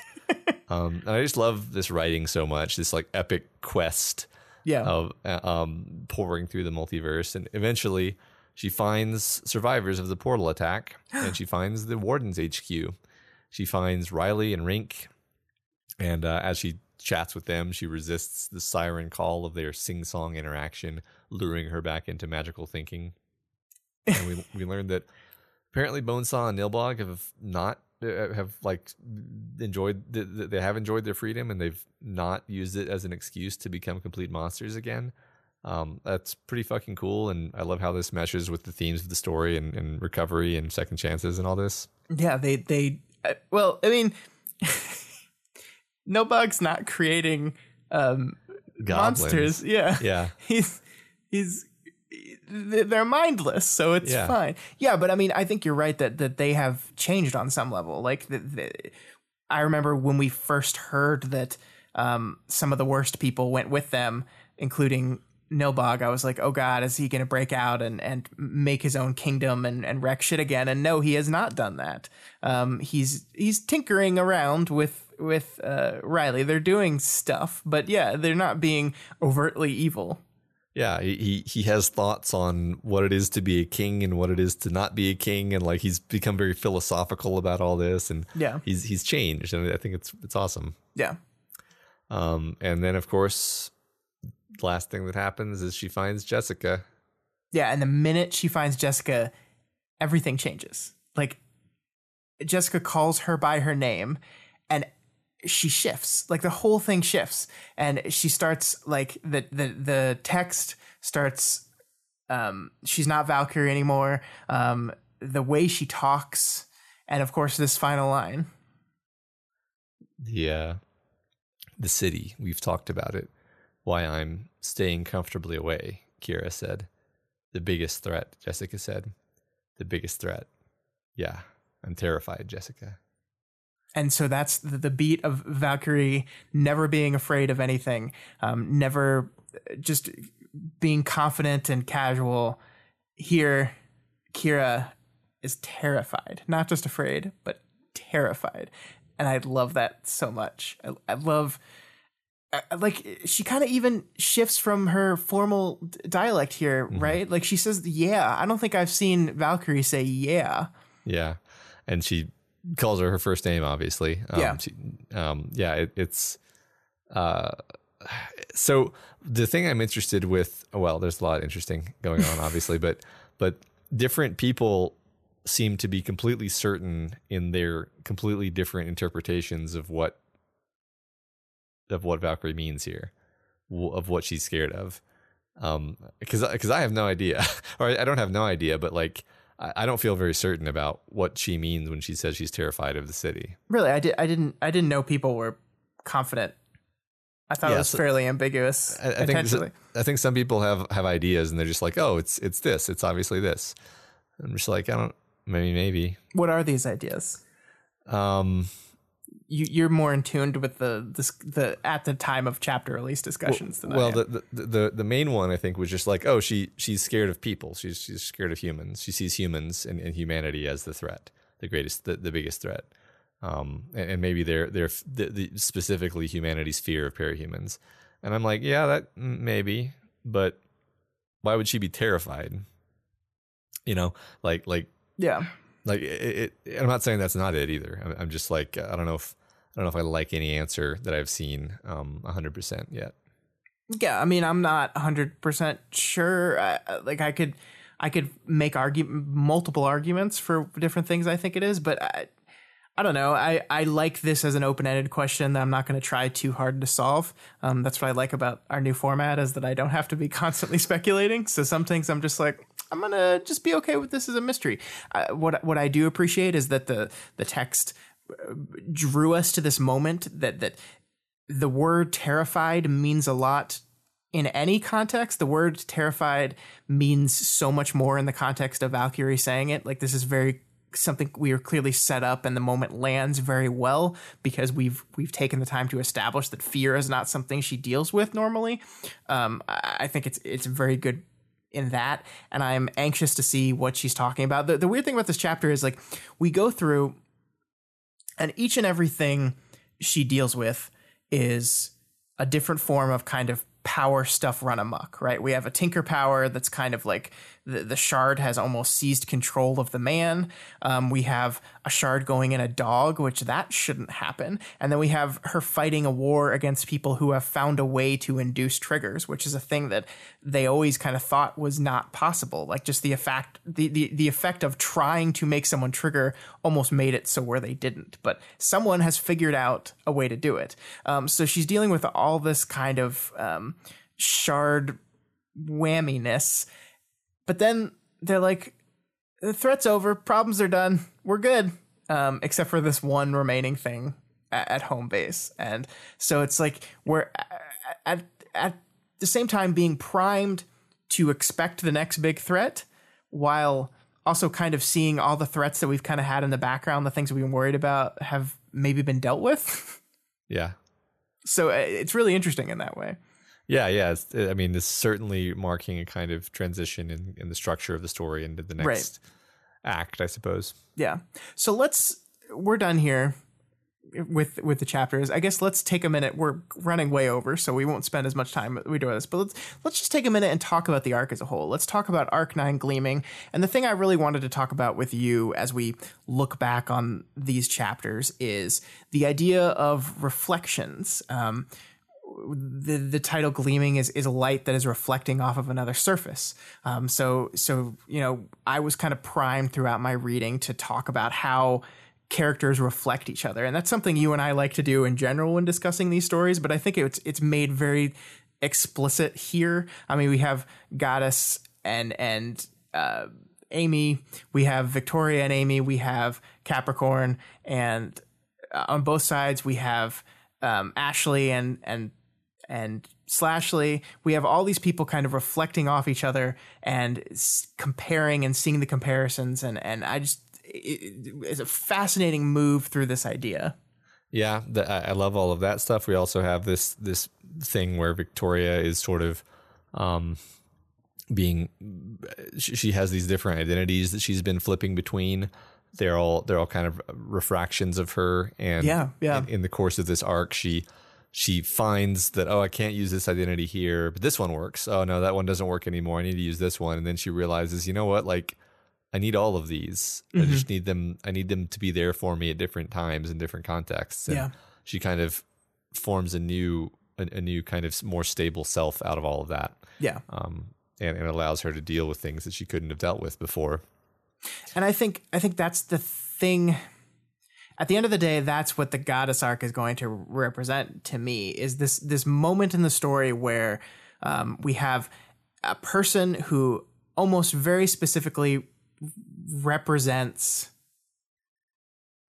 the idea of not learning from your mistakes, right? Like and through that reflection of Goddess and what happens to Goddess, of what she tries to do and what happens to her at the end of it, our characters grow, our characters learn, our characters make progress and have a better idea of who they are.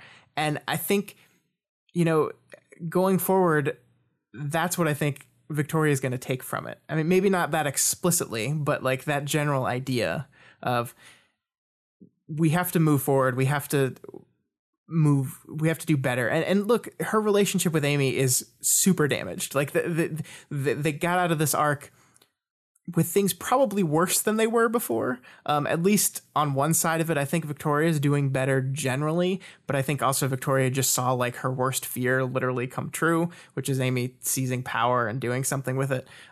Things are going to be bad for sure.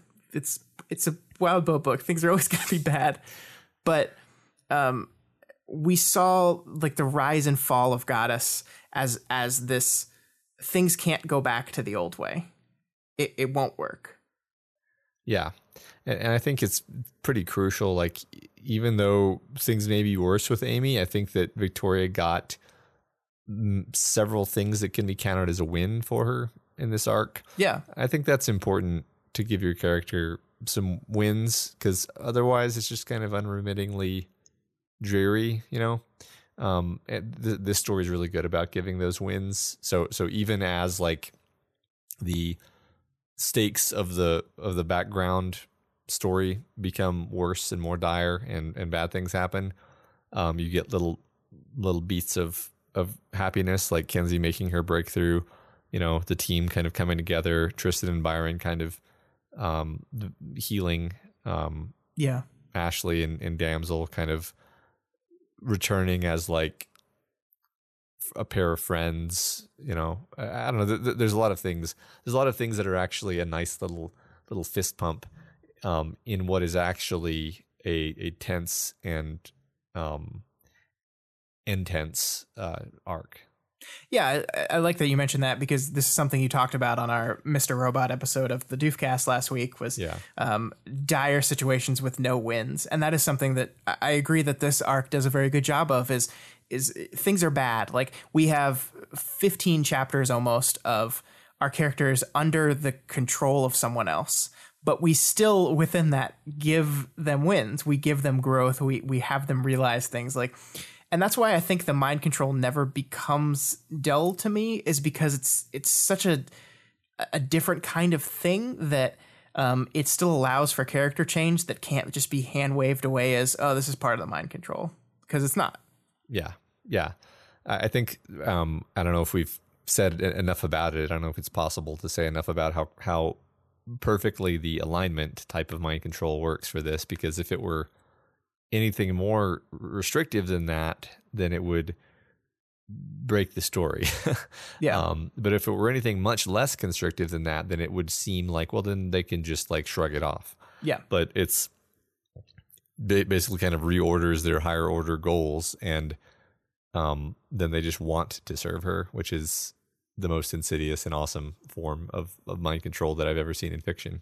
Yeah, I think you're right. 'Cause I love that it's terrible. It's awful. It is cruel, but it still allows for characters to function in a like in a narrative way that we just don't get dull. Like when I see people complain about how it went on for so long, I'm like, yeah, it went on for a while, but it wasn't always the forefront of the concern for our character. Like it hung out there in the background, but there's still like Victoria is going through Amy shit that is completely independent of the compulsion she has, that Goddess has on her. The reason why she's going through this shit is because of Goddess's compulsion, but it's not like controlling her ability to make choices in that conflict. It's not controlling the agency she has in that conflict, and that's why it never gets dull to me.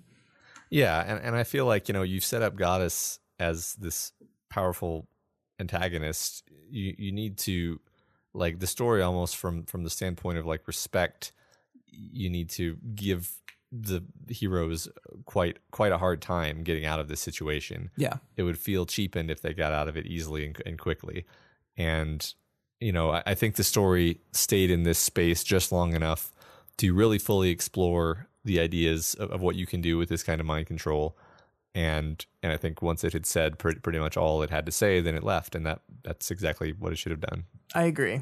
And it ties in, like, we haven't even talked about the decision to make the Tristan Byron stuff happen in this arc. About mind control, and this arc about reflections of about seeing who you are. I just think, like, I would never have thought of tackling this stuff while we're doing that, but it seems to slot in so nicely. This idea of the core of Byron and Tristan's story is forgiveness, right? Is that the reason they reach the equilibrium they do at the end is because one of them was willing to forgive the other. And we have that in the midst of all these people doing terrible things to each other. And it's just this little nugget of hope. Yeah. Yeah. Okay. I think we've said enough about, I think we have, about Arc 9 Gleaming. My favorite arc of the story by far. Yes. I'm so thrilled with where things are going. I've loved that we got an interlude that kind of stepped back and set things up going forward. Oh man, I'm so excited to see where the story goes next. Me too. I think next week maybe we'll do the name game for Tristan and Byron. Yeah, it's too much. Yeah, too much. So and there were a bunch of other names that were told throughout Valkyries. There's it's too many. Too many names this week. Yeah, I mean, I'd love to. Maybe we can talk about them in the Reddit. I think that'd be fun. If some of them come back into importance, we can pick them up later. But some of them we know barely enough about. So yeah, that's true. So now the discussion question. Here it is. Is it coherent to offer second chances if there are some things that are unforgivable? Can there be such a thing as unforgivable? I like how you read that. Now it's time for the discussion question. Here it is. Gonna say it now. No, it's a good question. I think I am fascinated by people's responses to this, because I think that's something that the book is exploring. This idea of unforgivable. Can you forgive the unforgivable, and how? And is that and what do we look at people that do that or are unwilling to do that? Yes, I have my own thoughts since it is my question, but I'm going to save them for later. So. All right.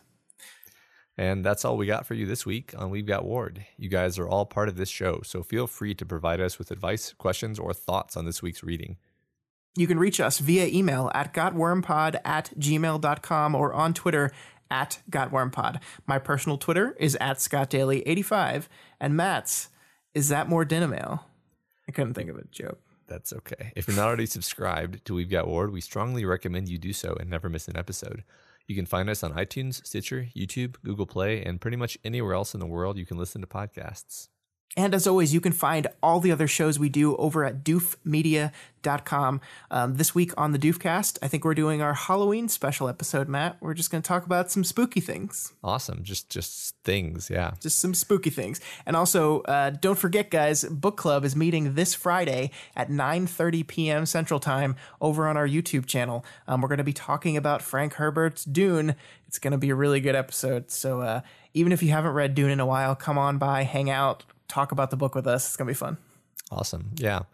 And if you like any of our shows and you want to support them, consider donating to our Patreon account, patreon.com/doofmedia. You can donate $1 a month or whatever else you can afford. Supporting us on Patreon gives you tons of great bonuses like voting in our quarterly fan art contest and costume contest this month, Q&A sessions, access to live streams of our recording sessions, and our excellent Discord chat. Special thanks to new Bidoof Wormhole at the $1 level. Thanks so much. We appreciate it. Yeah, thank you. And as always, make sure you go over to Wildbow's Patreon, patreon.com/wildbow, and donate to him as well. This is his world. We're just playing in it. And if you can't afford to donate right now, that's absolutely okay. You can instead help us out by heading on over to Apple Podcasts and leaving us a rating and a review. This week's review comes from Dan T, who gives us 5 stars and says, I've been following this podcast since it started as We've Got Worm and always look forward to new episodes. When it started, I'd already finished Worm, and if you haven't read that, go find it now. And liked the point-by-point discussion of the story from start to finish. Then when it moved on to the ongoing sequel series Ward, I was a little behind in my reading, so I had to do a lot of catch-up before I was able to listen to the podcasts. Never listened to them before reading the stories, as they're highly spoilerific, but only through the place in the story that each episode discusses, so it's okay to listen to one if you're past that point in reading, but not quite caught up to the latest one. I like this because it's a review, but he's also instructing people. Yeah. It's good. With Worm, a gimmick was that one of the podcasters was just reading it for the first time and giving his comments on each chapter after he finished. The other one had read it but refrained from spoilers. For Ward, however, we're all in the position of reading and reacting to the latest installment at once. It's always interesting and insightful, pointing out all the sorts of things you might have missed on your first reading. One of my favorite podcasts of all time. Dan, wow, thank you so much. I was joking while you were reading it, but the point of these reviews is supposed to be hey, new listener, do you want to listen to this? I don't know. Read this review. And so it's really helpful when you kind of instruct how we do things. Yeah. We appreciate it. What a helpful review. We've been doing this so long. I forgot that not everyone knows the shtick. Yeah, that's true. Yeah. Appreciate that. And thank you everyone that takes the time to go give us a rating and review. It really does help us get more exposure and introduce new people to our podcast and hopefully the Parahumans universe, because it's great. Yeah. All right. That's all for this week. We'll be back next week with Arc 10 Polarize. Wait, it's called Polarize? That's not good. It's not good at all.